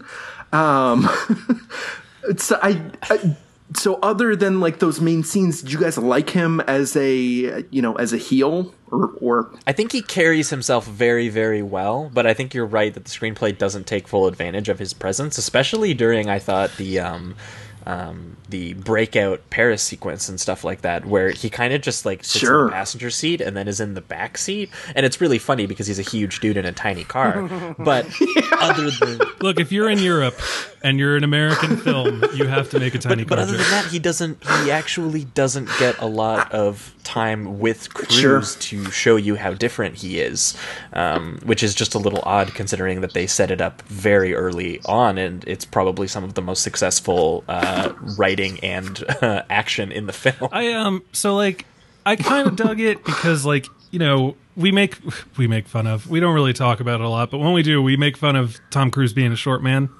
And so I like Henry Cavill being like the big guy, the hulking guy, like the hammer to the scalpel. And I like the fact that so Tom Cruise is going to a party with all his fucking friends, and his mom made him take his dumb older brother along. And Tom Cruise is walking into rooms being like, Ilsa, baby, how you doing? Love how you shot that dude in the face. White Widow, hey, I'm going to pretend I'm a guy you know. Yeah, baby.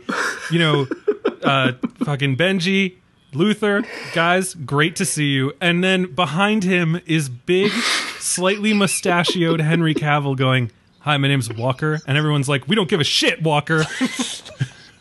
Never mind, I like this movie more. I like the second or third time he did that, I was like, I love that, like, no one gives a fuck and he keeps trying to introduce himself.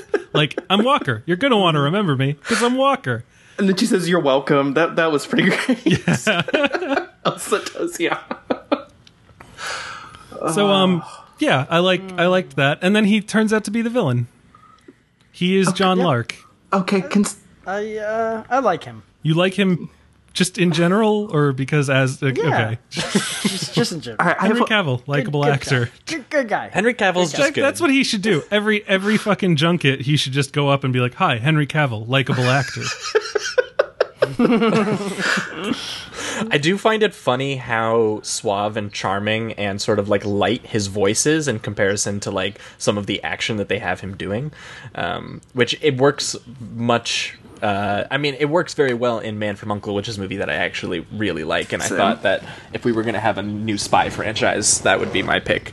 But it works even more here just because of how, I guess, how much of a brute he's intended to be in this. And even when they have him sort of like sitting in a helicopter, just the way that he's sitting is like really commanding for no reason. Yeah, he seems so casual, but it seems like he can't relax, and he's just like he's just kind of like sitting there, just like, I'm gonna get this fucking done. I'm gonna get this fucking done, and it's just like, what is wrong with you? Why are you sitting like that?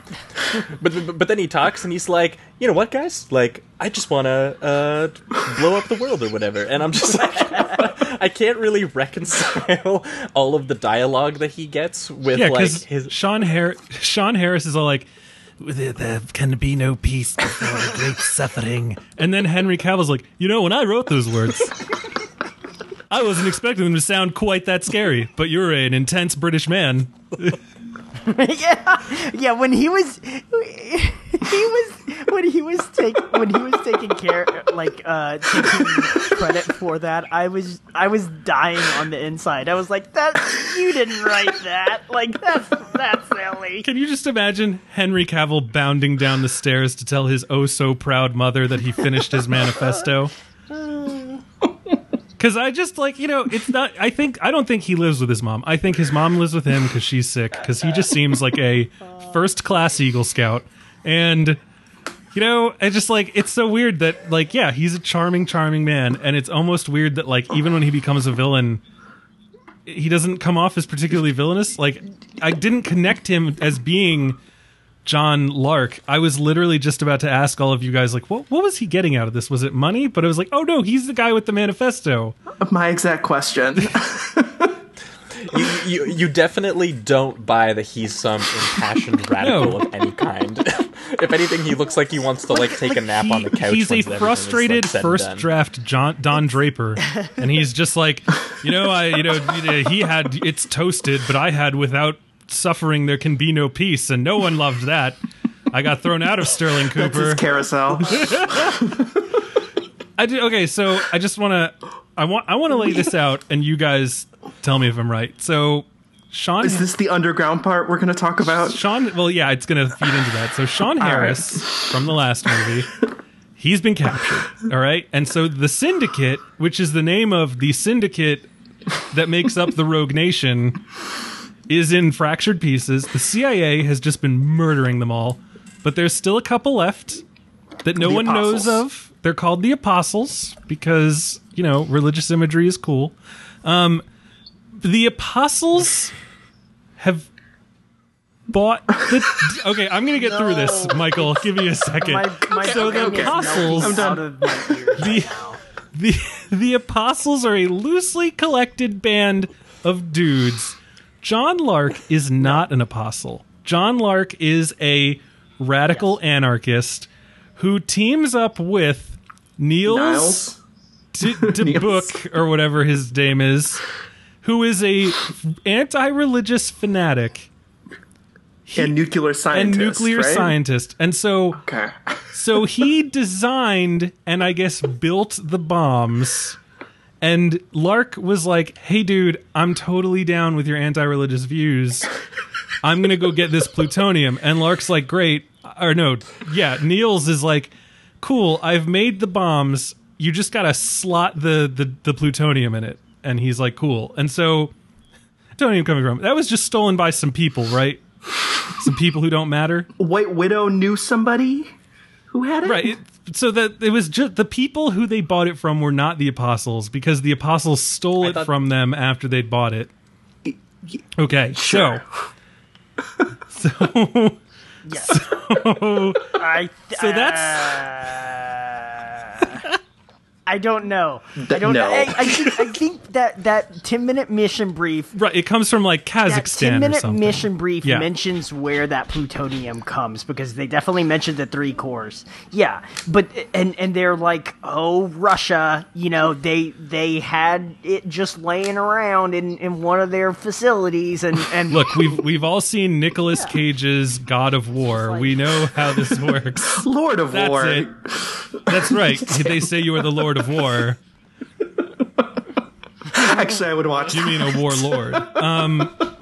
I watched it a couple months ago. It still holds up. No, I was watching Nicolas Cage's God of War. Oh, okay. Yeah, I would watch that too. So anyway, so what happens is the plutonium gets jacked, right? So the apostles have it, and the apostles are working for John Lark to acquire the plutonium from the first guys who had the plutonium.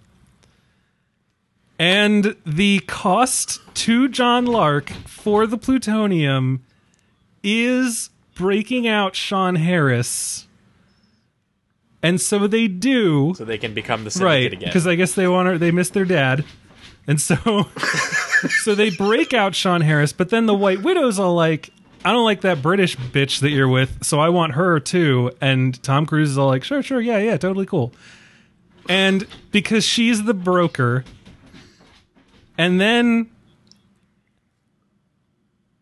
and when did they? So the apostles have all the plutonium. Ethan Hunt is pretending to be John Lark. He gets one piece of plutonium. And then, at the same time, MI6 wants Ilsa Faust to kill Sean Harris because he knows too much. And the CIA is thinking that maybe Ethan Hunt's the bad guy. And they also wanted John Lark to get Sean Harris's character, Solomon Lane, because they wanted them both, because they're tired of sharing him with the entire world that's been interrogating him for 2 years straight. But the apostles already have the plutonium, so John Lark just needs to go to them. But here's the thing. So if the apostles already have the plutonium, they've already built the bombs, why do they have to sell it to John Lark so John Lark can build the bombs? We've already spent way too much time on this. None of this matters. This film reeks of they wrote it as they were going, and they just kept adding shit, and then we're like, oh, hey, this would be a fun twist. Hey, how about you be the bad guy? Oh. I don't know. I don't know, man. Okay. But at the very least, they do a decent job of, like, having that underground sequence where they're like, okay, we're going to sit down and explain this to y'all. You thought that was good? Like, that was not a good sequence? Okay. No, I did not say that was good, but they do a good job of at least acknowledging, like, this shit doesn't make any sense. But at the end of all of that, this shit doesn't make any sense, let me tell it to you, they still end up with 2 plutonium cores, and you're like, hey, wait, how did they get those? And so, yeah, this is why Brian's like John Lark already had them, and Henry Cavill's John Lark, so why, what? I don't know. Right, why does John Lark need the third one? I don't know. I mean, like, I guess 3 is better than 2 if you're trying to nuke a water supply. That is it's true. Just good to have. Right, because it's like, each of these bombs needs 10 gallons of gasoline. Well, we only have 20. All right, well then we don't need the third one. But the underground scene, though, is very notable because a colleague of mine, Adam Naiman, in his review in The Ringer, he pointed out that it's almost beat for beat the exact same thing as that Key and Peele skit, where just he's just like, oh, you thought you had your guns on me? Actually, I had a drone on you this whole time. Actually, I had a sniper on that drone. Actually, you're actually a psyop, and I have control over your brain. Actually, I'm a triple agent, and my dog is involved, and that's kind of the sequence of events that takes place as they're like, Henry Cavill is changing sides, and then the CIA comes in, and they're like, actually, the CIA is taking all of you in, and then Henry Cavill's like, actually, half the CIA is actually me. Well, it starts even before that, because Alec Baldwin's all like, Hunt, I agree that you're a rogue nation. I'm gonna have to take you in. And they're like, no, and then they stab him with a thing, but they didn't actually do it, because he was just trying to make it seem like it was, so that Cavill would feel comfortable going in and talking to Sean Harris, who's not actually Sean Harris, but is actually Simon Pegg in a Sean Harris mask. Yes. Well, like, okay, but at the end of all of that sequence, right? So they figured out that Henry Cavill, this big, hulking, monstrous fucking Superman has double-crossed them, right? What do? They sit there and talk to him like a normal human being, and then, like, the lights go out, and they're like, oh, shit, like, this is a bad situation. Hey, did we ever tie up that big, hulking, monstrous dude? Oh, no, we didn't, did we? We just fucking... He's just so likable, he's it's just disarming. sitting there, and at some point, he's like, I'm not John Lark, and you're just like, no, dude, like... We just listened to all of that, and you talked about your manifesto. You're definitely John Lark, and you even mentioned that you were like John Lark or something like that. But then he tries to play it off like I was just doing that to get the information out of Sean Harris. Yeah, and you're just like, no, like you can't get your way out of this, and somehow he does.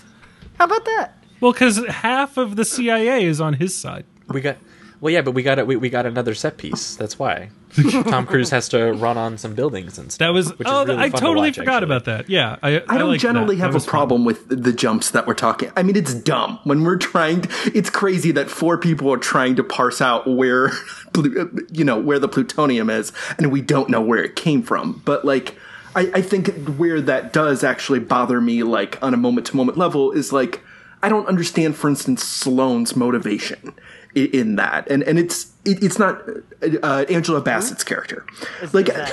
It's convolutions there that no longer become about narrative and become about like I have no idea what even some characters' motivations are, and I don't need it to be crystal clear. But like I just think this movie really kind of like drops the ball in terms of like even making this basically coherent on an emotionally logical level.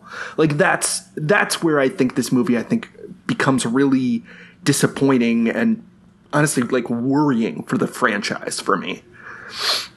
When I got really worried was when Ving Rhames was telling Ilsa, I don't know why I'm going by character names for some people. We're all over the place. It's just easier. It's just when Luther is telling Ilsa Faust about like, I've only seen Ethan be close with 2 women, and like the first was his wife. That's absolutely, if not the worst scene, one of them. There's still the end. The end is worse. Yes, those 2 scenes are in competition with each other. What makes that first scene worse for me is how fucking hard Ving Rhames is playing that. Like if this were a Sundance film and he was talking to someone about like his brother who's struggling with a meth addiction, like he would get a goddamn Academy Award, because he's got the perfect amount of like phlegmy about to cry voice and like the roomy like teary eyes, and I'm just like, Ving Rhames is selling the shit out of that terrible fucking plot from fucking Mission Impossible 3 that I prayed to God we wouldn't see after Ghost Protocol. Sure, like and it's just like. And Ilsa's I love how Tom Cruise comes into the room and he's like, hey guys. I love that it ultimately just boils down to Ethan Hunt, he ain't no hoe, and he don't kill cops, and that's it. That's literally what they're like, just so you know, this is really important to the emotional through line of this franchise. He will throw a motherfucker out of a helicopter, but if it's a pretty female cop, he will not shoot her. And he will, I mean, like, well, what was the other thing I was going to say? Shit. I mean, like, yeah, Ving Rhames sells it so hard, and it all comes down to, like, my boy got a crush on you. And it's just like, oh, and he can't do his job if he's got a crush on you. It's like, well, sucks to be him. Yeah, I got a fucking job to do. And he's like, it's so weird how much Ethan's like, Ilsa, you got to get out of this life. And she's like, but I don't want to. And like, there's a very weird, almost Dickensian through line to Ilsa's character. She's like the kept woman of like the British intelligence service, because like in Rogue Nation they were like, you've been under too long, Ilsa. We don't know if we can trust you, and she has to prove herself. And then in this movie they're like, we still don't know if we can trust you. If you could murder that man for us, that would be capital. Brian, you're doing so many impersonations this episode. I might be punchy as fuck. I gotta tell you guys, I don't know what's wrong with me, but yeah. No, it's good. It's good stuff. How many? But see, How many have I done How so about far? that motorcycle sequence? I was gonna say this is what we haven't got to enough because we've talked so much. I think about plot. how all of the plotting and characterization is very thin. At a base level, doesn't work, and then gets more absurd as we watch those characterizations go through a plot that we can hardly track. But the set pieces do ground the film, both literally and, from moment to moment. Because every once in a while I'm like, why am I here? And then I'm like, oh, that's right. Tom Cruise is like driving in He's reverse running. through the Arc de Triomphe roundabout. And I'm like, this is amazing. And the camera is going, between vehicles, and it's sort of like a primal gut level reaction to seeing footage like that. There is something amazing about like that whole Paris sequence, whether it's in the car or whether it's on the motorcycle, when he's just like, you can feel that motorcycle is being pushed to its limits, because I don't know if y'all have ever ridden a motorcycle or seen how they kind of are supposed to handle, but they don't do turns very well, and the entire time he's sticking out his foot and like making these like 90-degree turns, and you're just like, oh no, this is not how motorcycles work at all. Like, they are good in long like straights, they are not good at turning rapidly. And it's just like, ooh, all of this sequence is phenomenal because it's still taking like the logistics of like what a motorcycle can actually do and just like upping the ante just enough to where you're like, oh, he just missed that car by like inches. It's just like, there's an awesome wow. 360 degree shot too, where he's like spinning around looking for a new avenue while like every basically street is being filled up by police cars, and we kind of see it happen one at a time. And again, it's impeccably choreographed and staged, and then the filmmaking is pretty proficient and thrilling while you're watching it happening.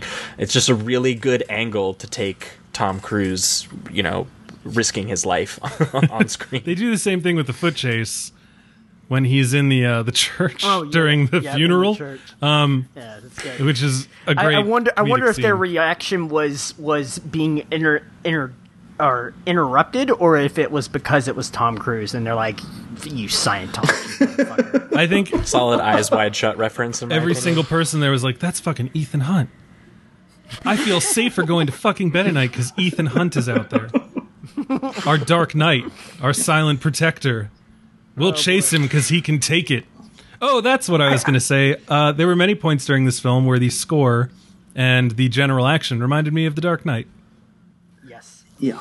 Well, Yeah. it doesn't help that this film and The Dark Knight both reference the exact same heat sequence and literally steal the score from Michael Mann's sequence in there, that sort of like high strings with like the boom, boom to kind of get you into it. Yeah. So the Dark Knight also stole that basically same score for its scene, but then this movie takes it a step further and literally steals the setup of having these giant trucks on the side that they're gonna knock over. It steals. Okay, so like the Dark Knight steals the music and a little bit of like the tone from the heat scene, and then this movie steals the heat scene, the other heat scene, and the Dark Knight. It's just everything. It's like, okay, so there's that first heat thing where they ram a car with another car. All right, we're going to do that. They also sort of do that in the Dark Knight. Now then there's the other heat scene when they've been blown because Waingro told the guy to be a CI, and all of a sudden, I just saw Heat the other day, so I could go through the whole thing. I won't. But it's like, so then they have to, with their ski masks on, like shoot everyone in the fucking face. All right, so we're going to do that too, but it's going to be a dream sequence because Tom Cruise won't kill cops. And then, of course, there's the fact that... But we want to show it because it would be cool. Yeah, and so it's like, so we've got two heat scenes and the Dark Knight all at once. That was the in Denny this V movie. scene, by the way. That was the scene dream that reminded me of sequence? Denny V. Yes. Yeah, I agree. Denis Villeneuve. It is like the moodiest, most evocative sequence actually in the film, which kind of sucks that it's a dream. I was fucking honestly amped for that to be the way real more thing. fascinated. Yeah. Yeah, exactly. Yeah, like the score like cuts out completely during that sequence, and you're just like, holy shit, they're like, they just jumped ahead or are fucking like rolling with this plan already, and you're just like, wow. And I honestly then, think that would have been a more interesting direction to take the character of Ethan Hunt. Sure. It reminded me of, I guess this is a somewhat basic reference, but the Call of Duty Modern Warfare 2 airport level, which is something which is a big controversy, but was still a sensation that is so rare in film and video games to feel. Right, because you see him not shooting anyone, and then he gets shot at and, like, on instinct wounds this guy. And then he's standing there, he's like, I gotta fucking kill this guy, but I don't want to. But then everyone stands behind him. And I was like, this is dark as shit. I love it. Oh, we're back, and we're back in the planning room.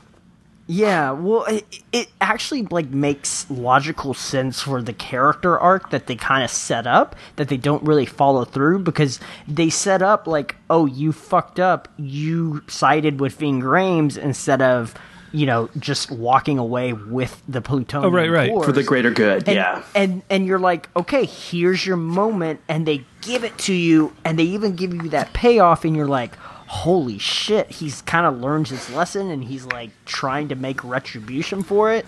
And then they're like, nah, just kidding. That's what I thought was going to be the conflict. I thought they were going to be like, Ethan, like, we know we told you that I should be doing the Alec Baldwin voice. Ethan, I know that, like, losing the plutonium because you love Ving Rhames was a hard hit for you, but Jesus Christ, you killed 400 French police officers.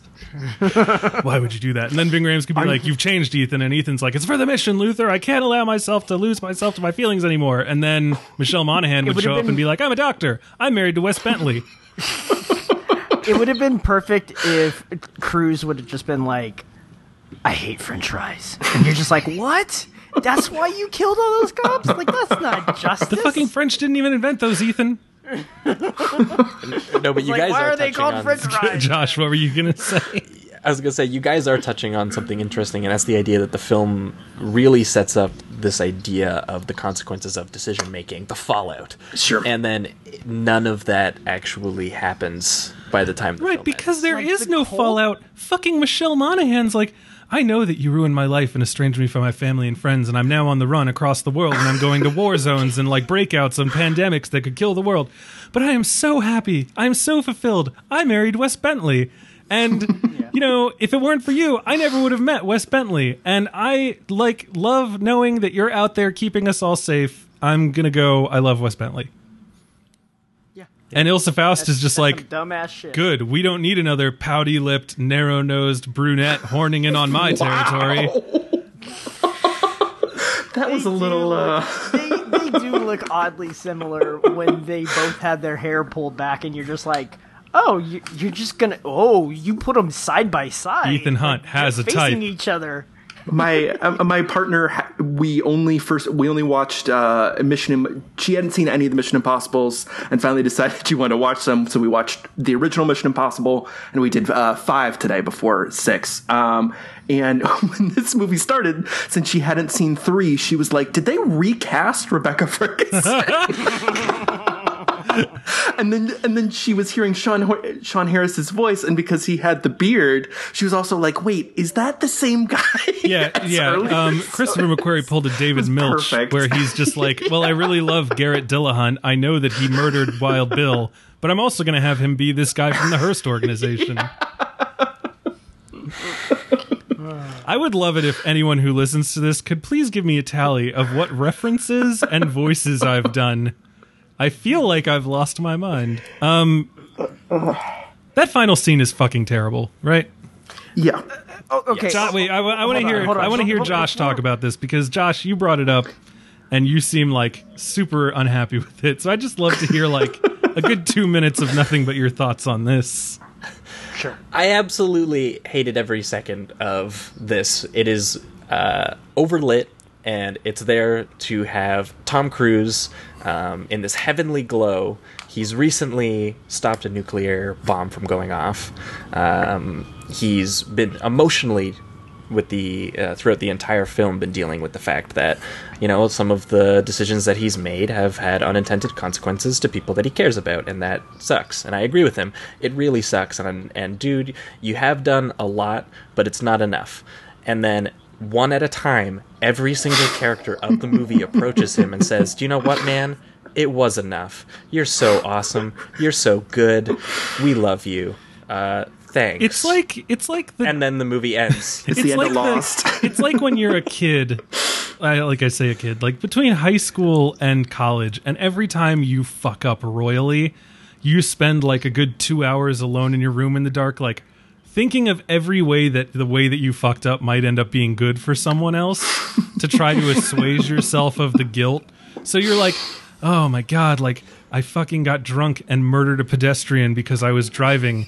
But what if he grew up to be Hitler? And like, or what if like when he died, his parents checked his room and they found like a gun and plans to shoot up his school? Like, wouldn't it be great if the parents would come into my room right now and say, "Thank you for murdering our son. You saved so many people's lives." And Tom Cruise is like that, but a Mission Impossible movie. Tom Cruise wrote this scene. He had to. He was just like, I'm going to lay here in this bed. I've had a really rough time with this movie. If everyone could just come up and talk about how great I am. This is actually movie- him the in movie the hasn't hospital done that enough. recovering from his ankle injury. Every lovingly ham-fisted, crafted shot of everything I do being amazing hasn't done this enough. I need every character to literally say it to my face. Yeah. Okay, let me talk about this helicopter scene. God damn it! Part of the reason why it doesn't work for me, because like I've suspended my disbelief so far in this movie, and then he takes off and he's like, "Hey guys, that little thing that needs to be like carefully handled and like disarmed, I'm going to go grab one helicopter, and I don't know what to do. I don't know what to do. You know what I'm going to do? I'm going to run my helicopter into the other one. That should work, right?" And you're just like, holy fuck, this is the dumbest thing I've ever seen on cinema ever. Here's the thing. I loved that. No! Unquestionably. Like, that was absolutely my favorite part, that he's been pushed 2.5 so far. hours in, you're just like, this is our solution. You're like, you wrote yourself into a fucking corner, and you were just like, well, I'm just gonna kiss the corner then. And it's just I'm like, just that's going not to what kiss you the do. corner. That's not what you do at all. Just It's love like that fucking Fast love. and Furious 6 scene. That's what it especially reminded me of. Just love on this corner. With the tank. Because I wish there was more of this. This is better of, and maybe not like more of they wrote themselves into a corner and let's just find a way out, but more of this is a really, he literally doesn't have a decision or a choice to make here. It's just like, I'm going to do what on a sort of instinctual level feels right, and what feels right is absolutely stupid.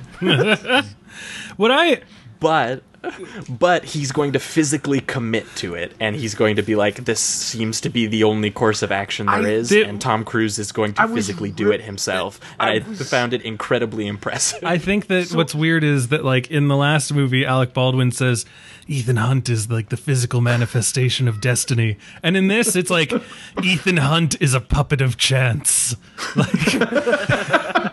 dancing on the strings of random happenstance, held up by nothing but the cruel hand of fate. You're still going, Brian. Yeah, I can't do that anymore. The way I wanted this film to end so bad, and they set it up, and it's just like this perfect chef's kiss way to end this franchise as a whole, is that little piece of like disarmament thing, whatever the fuck it is, the walkie-talkie looking thing.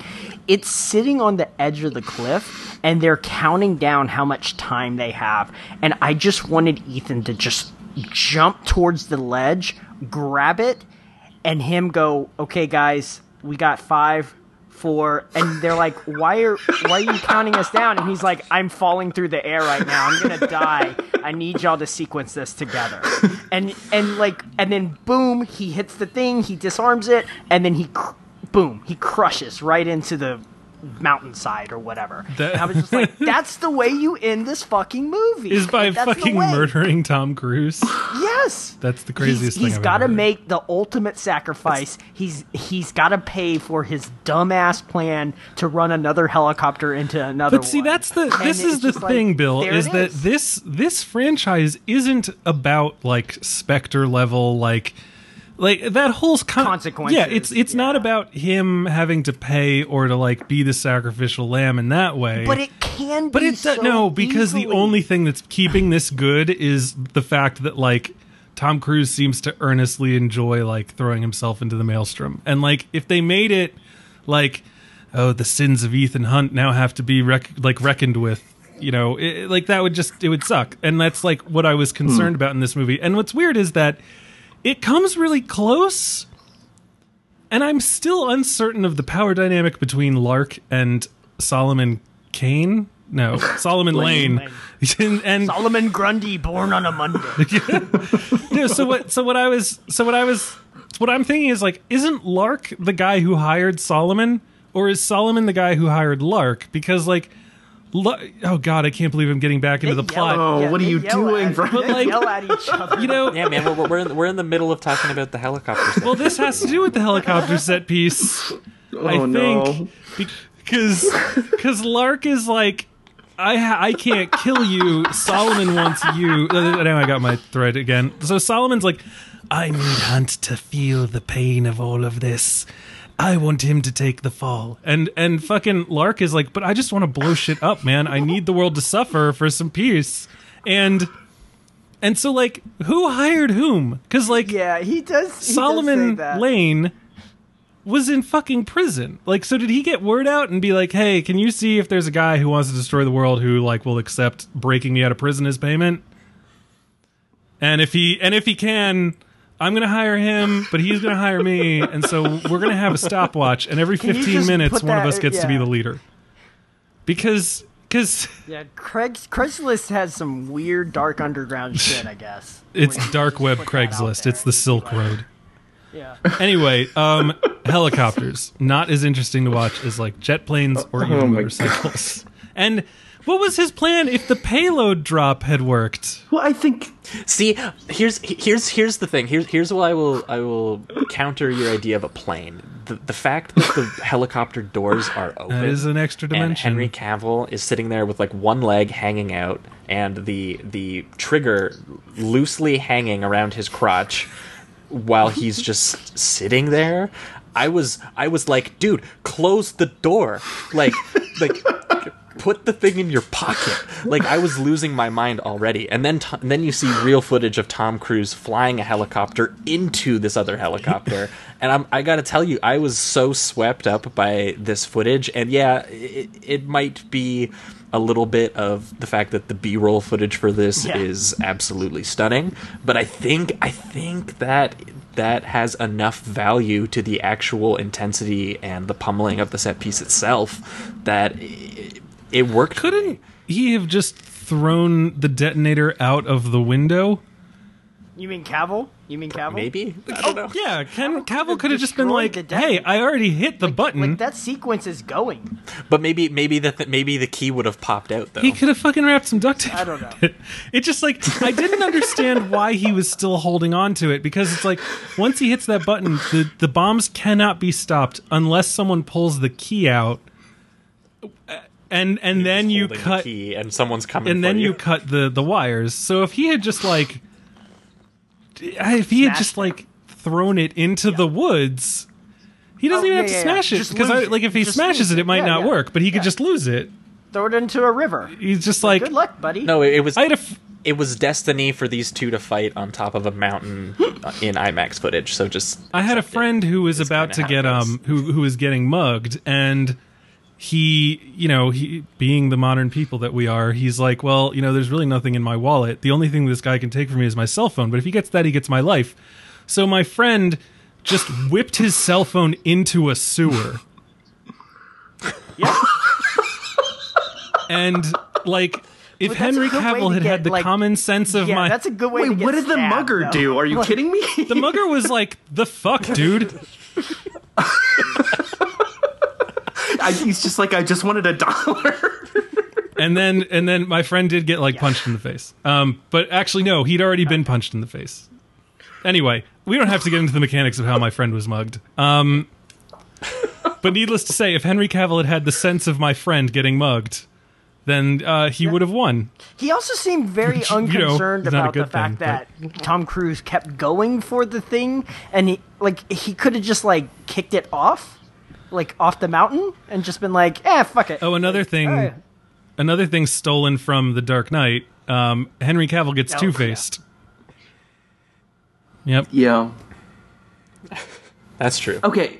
I do want to say one more thing about this helicopter thing. Formally, I think that I have. Are we really still? No, because I am still curious why this scene of basically the whole movie had the least impact on me, and I think it's something that I've been feeling. Even the last 3 installments is just the way that the precision of that B-roll and the way that you are watching stunts and the way that collides with CG and, the cosmic misfortune of Tom Cruise. At a certain point, there is like a level of absurdity there that makes me just like completely lose it in a way that something, for instance, like the Fast and Furious series does not, because it starts there. And I think that's weird to say because I feel like the most recent Mission Impossibles, it's not like they ramp or they escalate and do ridiculousness. They start at ridiculousness, but I think there is very much a difference between, Fast and Furious feeling like a kid playing in a sandbox and this feeling like watching an incredibly athletic person. And when you combine, like, the helicopter might have been the epitome of that for me, where we are seeing some incredible stunt footage and then it goes into an insane 2 helicopters insanely snowballing down a mountain. And it's like, it's just... Right, what I was going to say on that same level, Michael, is like, I would have loved it if he had somehow had to get into the second helicopter. Yeah. I was waiting for because like that whole I was waiting for him to that climb up sequence into another. That climb up sequence was amazing. Like yeah, but then they would have been taking that from Spectre. Did he jump into a second helicopter?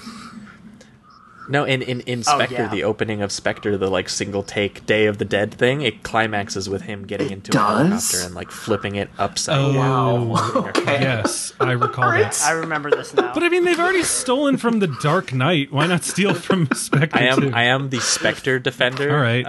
So the cinematography in it is pretty fantastic. I'll give you that. You're fine with Christoph Waltz being the Asa of all of his pain. Oh no! See, cuckoo, Josh, cuckoo. The difference between this one and that one, I think, is that Spectre actually follows through, I guess, on the sort of darkness, and the bit where he walks through sort of like a house of mirrors of all of the franchises. This is true. Yes. Is fucking scary, actually. No, there's good stuff in Spectre. I'm just curious, what would Christoph Waltz have done if Daniel Craig had become, I don't know, a lollipop man? What?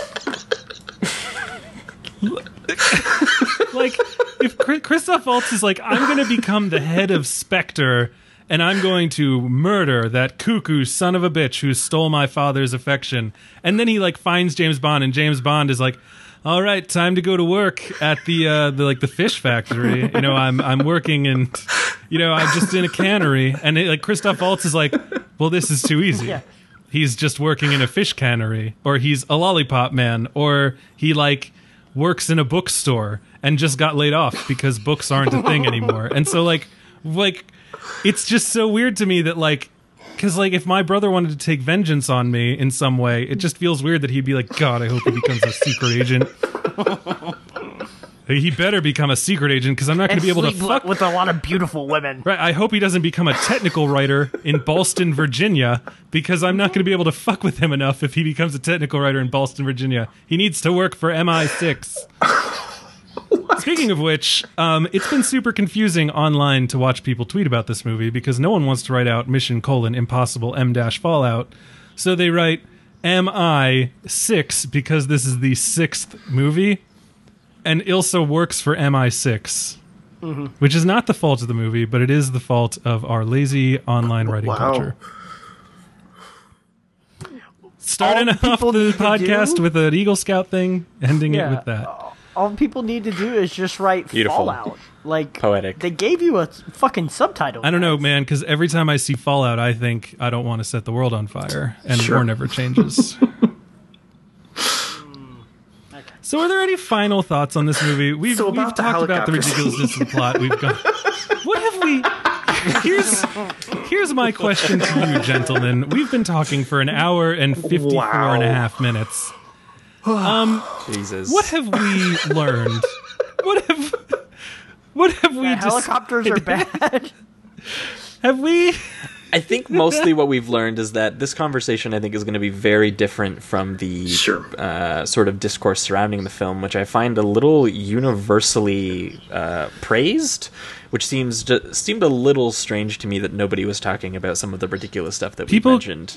People on kept the show talking about how today. this is the best action film since Mad Max Fury Road, which is might John be Wick true, 2. but you don't speak Just action by action beat. Yes, I guess, Like, but- yeah. Yeah. None of these people watched John I guess. Wick 2, I guess, but that's I mean, fine. this movie is like I said, it's fine, but like John Wick 2 is great. Mad Max Fury Road, like to bring them up in the same breath makes them seem like they're going to be the same movie. So maybe that was part of my like disappointment or underwhelmed nature with this movie, because like I kept watching all these people on Twitter like trying to talk this movie into bed with them by being like, yeah, baby, you're as hot as Fury Road. Like, but it's not like Fury Road is like economical and like super inventive, and this movie's just like, what if car chase but helicopter? and I like that's fun. That's a fun idea if you didn't cut it up so much, and if you shortened it a bit, maybe like that could be good. But like I just don't understand that amount of praise. So like, yes, I'm glad that we've been able to Well, puncture that balloon a little bit. I think that the sort of the place that it's coming from is just the fact that of the Mission Impossible franchise, this has got to be unquestionably sort of like the most ferociously paced and intense and biggest they've ever tried to go, and it has one of the most ludicrous physical performances Tom Cruise has given intentionally, and I think it's just unfortunate that they've latched that onto a pretty monotonous, unremarkable story, which just seems again like a weird direction to take the franchise overall. I worry about the message this will send to the filmmakers, honestly. The hero worship of Tom Cruise's character is weird. For a character who's like just a businessman in a certain sense, but also I feel like, especially in the Mission Impossible films, like bigger does not equal better. Like the Burj Khalifa thing is a big sequence, but it's just a guy climbing. Like if you were to take that to ground level, it would not be nearly as impressive. But what is impressive is because it's so high. And then at the end, again, he gets into a fist fight with Michael Nyqvist. Like, and that's not that crazy. And then he just has to drive a car off of a thing so he can get to a briefcase faster. Like, but that's not chasing someone in a helicopter and ramming a helicopter with another helicopter. Like, I just feel like almost like that is too big for Mission Impossible and what like this series ought to be. It's pushing into Fast and the Furious, right? Like, Yeah. it's pushing into that level, and it's like, Sure. and like, But they're very different. It's going absurd, but the fact that Tom Cruise is doing it and you can feel it in the footage, I think it makes it a little bit more special. And I think crafts it into a more, again, this film has all kinds of, it's trying to do like religious subtext, but the closest thing it gets to religious subtext is the actual narcissism of Tom Cruise and how this footage just lovingly films him doing amazing, genuinely amazing things. And I think that unfortunately it's more of an unintentional thing that ended up working for me for this film, but that's just what did it. That was it. Nothing else in the movie does. Oh. We can't end without saying shout out to Wolf Blitzer. The real hero. oh boy. All right, so that's it. I'm calling it. This is not going to be one of those podcasts where we talk longer than the movie. I will refuse. So we're done. Everyone enjoyed it to some degree or in some way. It's out now. See it, I guess. I don't know. I would give it like 3 to 3.5 stars. Out of 5. Out of 5. If you cut the action sequence out of this film and just stuck those all together, I'd watch that. I definitely watch that. Yeah. I mean, it'd still be an hour and a half at least. Coming to your YouTube supercuts. Yeah. Yeah. I think one final thing, I do have to say, this movie does kind of feel like a compilation of almost every installment. Like, there are callbacks galore, like the fact that White Widow... Yeah, we didn't talk about... Oh, right. I guess there's not a ton to Max's say. daughter. Yeah, but Vanessa Kirby, who I wasn't familiar with, I guess she's on The Crown, but... Yeah, she's good in The Crown. yeah, she's pretty excellent in, like, 2 or 3 scenes in this. I'm a sucker for a girl She taking makes a an weapon out fucking of a garter, impression. so... And it's a butterfly knife, so you get that great... Yeah, that sound, that... The swing, yeah. You're just like, whoa! Swing! Yeah. That's not how that sounds. She's definitely like more of an archetypal character than I'd even say that Mission Impossible usually traffics into. So, you know, for better, for worse, like more like a John Wick character than. She kisses Tom Cruise, and I was very confused why she was doing that at that moment. I was like, you shouldn't y'all be doing? You're talking about like nuclear payloads, and you're just like, But she's an arms dealer, in front of so my it's brother. like, you know, she's like you're hearing nuclear payload, and she's hearing 400 pounds of paper. You know, like it's not impressive to her. To quote Insomnia, "You're a job. You're as impressive to me as a fucking toilet." All right, add it to the last tally. thing I'll say, the one final nice thing I can say about the end scene is that I'm really glad that Rebecca Ferguson and Tom Cruise do not kiss. I thought the hug in Rogue Nation was honestly like one of the most important parts of this parts of that movie and why it works so well. And I'm really glad that they kept it platonic because I'm still just he wants fascinated. her. But he is the subtext of his like interest in her romantic, or is he like, oh no, another butterfly to be ground down by the wheel of covert operations? Yeah, I think he can't be attached to her because he knows if he's attached to her, then he's got another Ving Rhames situation. I love on his that hands. he openly expresses more love for Ving Rhames than he does for her. All right. Anyway, that's the end. Josh, thank you for enduring this with us. I can't imagine what this has looked like from your side. Oh, it's been a lot of fun. Thanks for having me on to talk about the movie. You're welcome. Would you like to, before we do our plugs, let me remind everyone, patreon.com/thefilmstageshow. Give us your money. Go to movie.com/thefilmstage/filmstage, pardon me, for a free 30-day trial to Mubi, the online streaming cinema, where every day they introduce a new film. You have 30 days to watch, so it's a constantly rotating selection of 30 films for you to put in your eyeballs. There's a Francois Ozon. I don't know why I almost had trouble with that. Retrospective going on, so check it out. There's a bunch of other great stuff. For instance, Werewolf, the 2016 film from Ashley Mackenzie, is on there now. So yeah, Mubi. Awesome movies. Go check it out. mubi.com/filmstage for your free 30-day trial. All right, now it's plug time. Josh, why don't you tell the fine people at home where they can find more of your work? You guys can find me at @TheJoshL on Twitter and Letterboxd, where I'll be talking about movies, and in the next coming months I'm actually going to be covering the Toronto International Film Festival for the Film Stage. Woo! Check me out on the Film Stage whenever that's going to be a thing. I'm sure there's going to be lots of cool movies playing at the Toronto Film Fest this year. But if you guys want to hear me talk some more, I have a podcast called Sleazoids, which I mentioned at the top of the show, and you can find that on SoundCloud, iTunes, Stitcher, wherever you can find your podcasts. And we're also on Patreon at patreon.com/sleazoidspodcast. Nice. Bill Graham. You thought I was Bill Graham, but actually I've been Jordan Raup talking with my voice box the whole time. So, God damn it. Benevolent Lord and Master Jordan Raup wearing a Bill mask. Wow. Using a Bill voice chip. Don't ask me to talk like Jordan Raup right now, though, because my voice box is broken like Bumblebee's. So, Oh, God. Did we all get the Bumblebee trailer before this movie? I'll actually we'll go watch that. No, I like Steinfeld. I don't know. it's Travis Knight. Yeah. Anyways, you can find me on the Patreon channel, mixing it up, having fun in that Fallout channel right now. It's good stuff. Yeah. All right. Michael Snydell. If I don't get fired by Jordan for not liking this movie as much as everyone else, you can find me on Twitter at @Snydell, where I'm going to be imagining that Johnny Toe gets the next Mission Impossible. Oh, that would be amazing.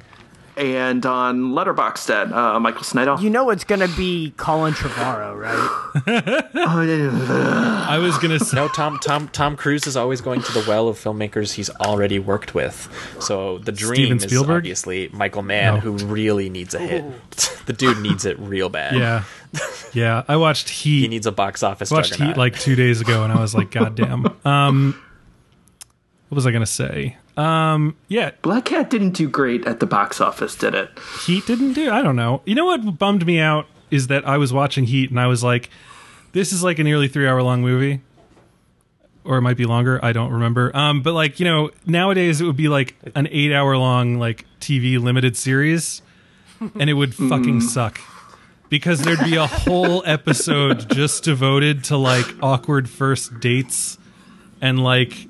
Just like a random oneer that's just about Dominic, Chris's like infant son, and it would just and I was just like, because you know it's like we've lost that middle ground where it's like, you know, here's all these people in all their lives, but we're gonna cut through them really quickly and like trust that our audience will pick up on shit. And now it's like, well, Netflix. Yeah, just by like the intimacy of performance or like subtle information. And now stuff, they're like, yeah. well, Netflix has given us 12 hours to tell a 3-hour story, so Or 14 for some I guess reason. we're just gonna have to have a musical episode. The Heat musical episode actually sounds pretty great. He's got a great ass. Anyway, and then it just like kicks into Al Pacino singing "I Like Big Butts." Oh, man. And then when fucking, you know what? I was going to say when Macaulay walks away from Eve, he's going to be like, "Don't you forget about me."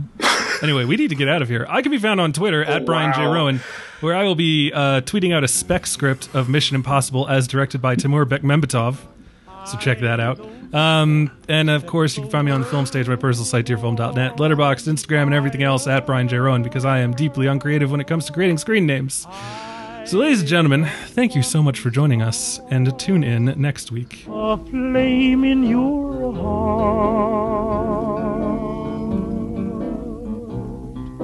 In my heart, I have but one.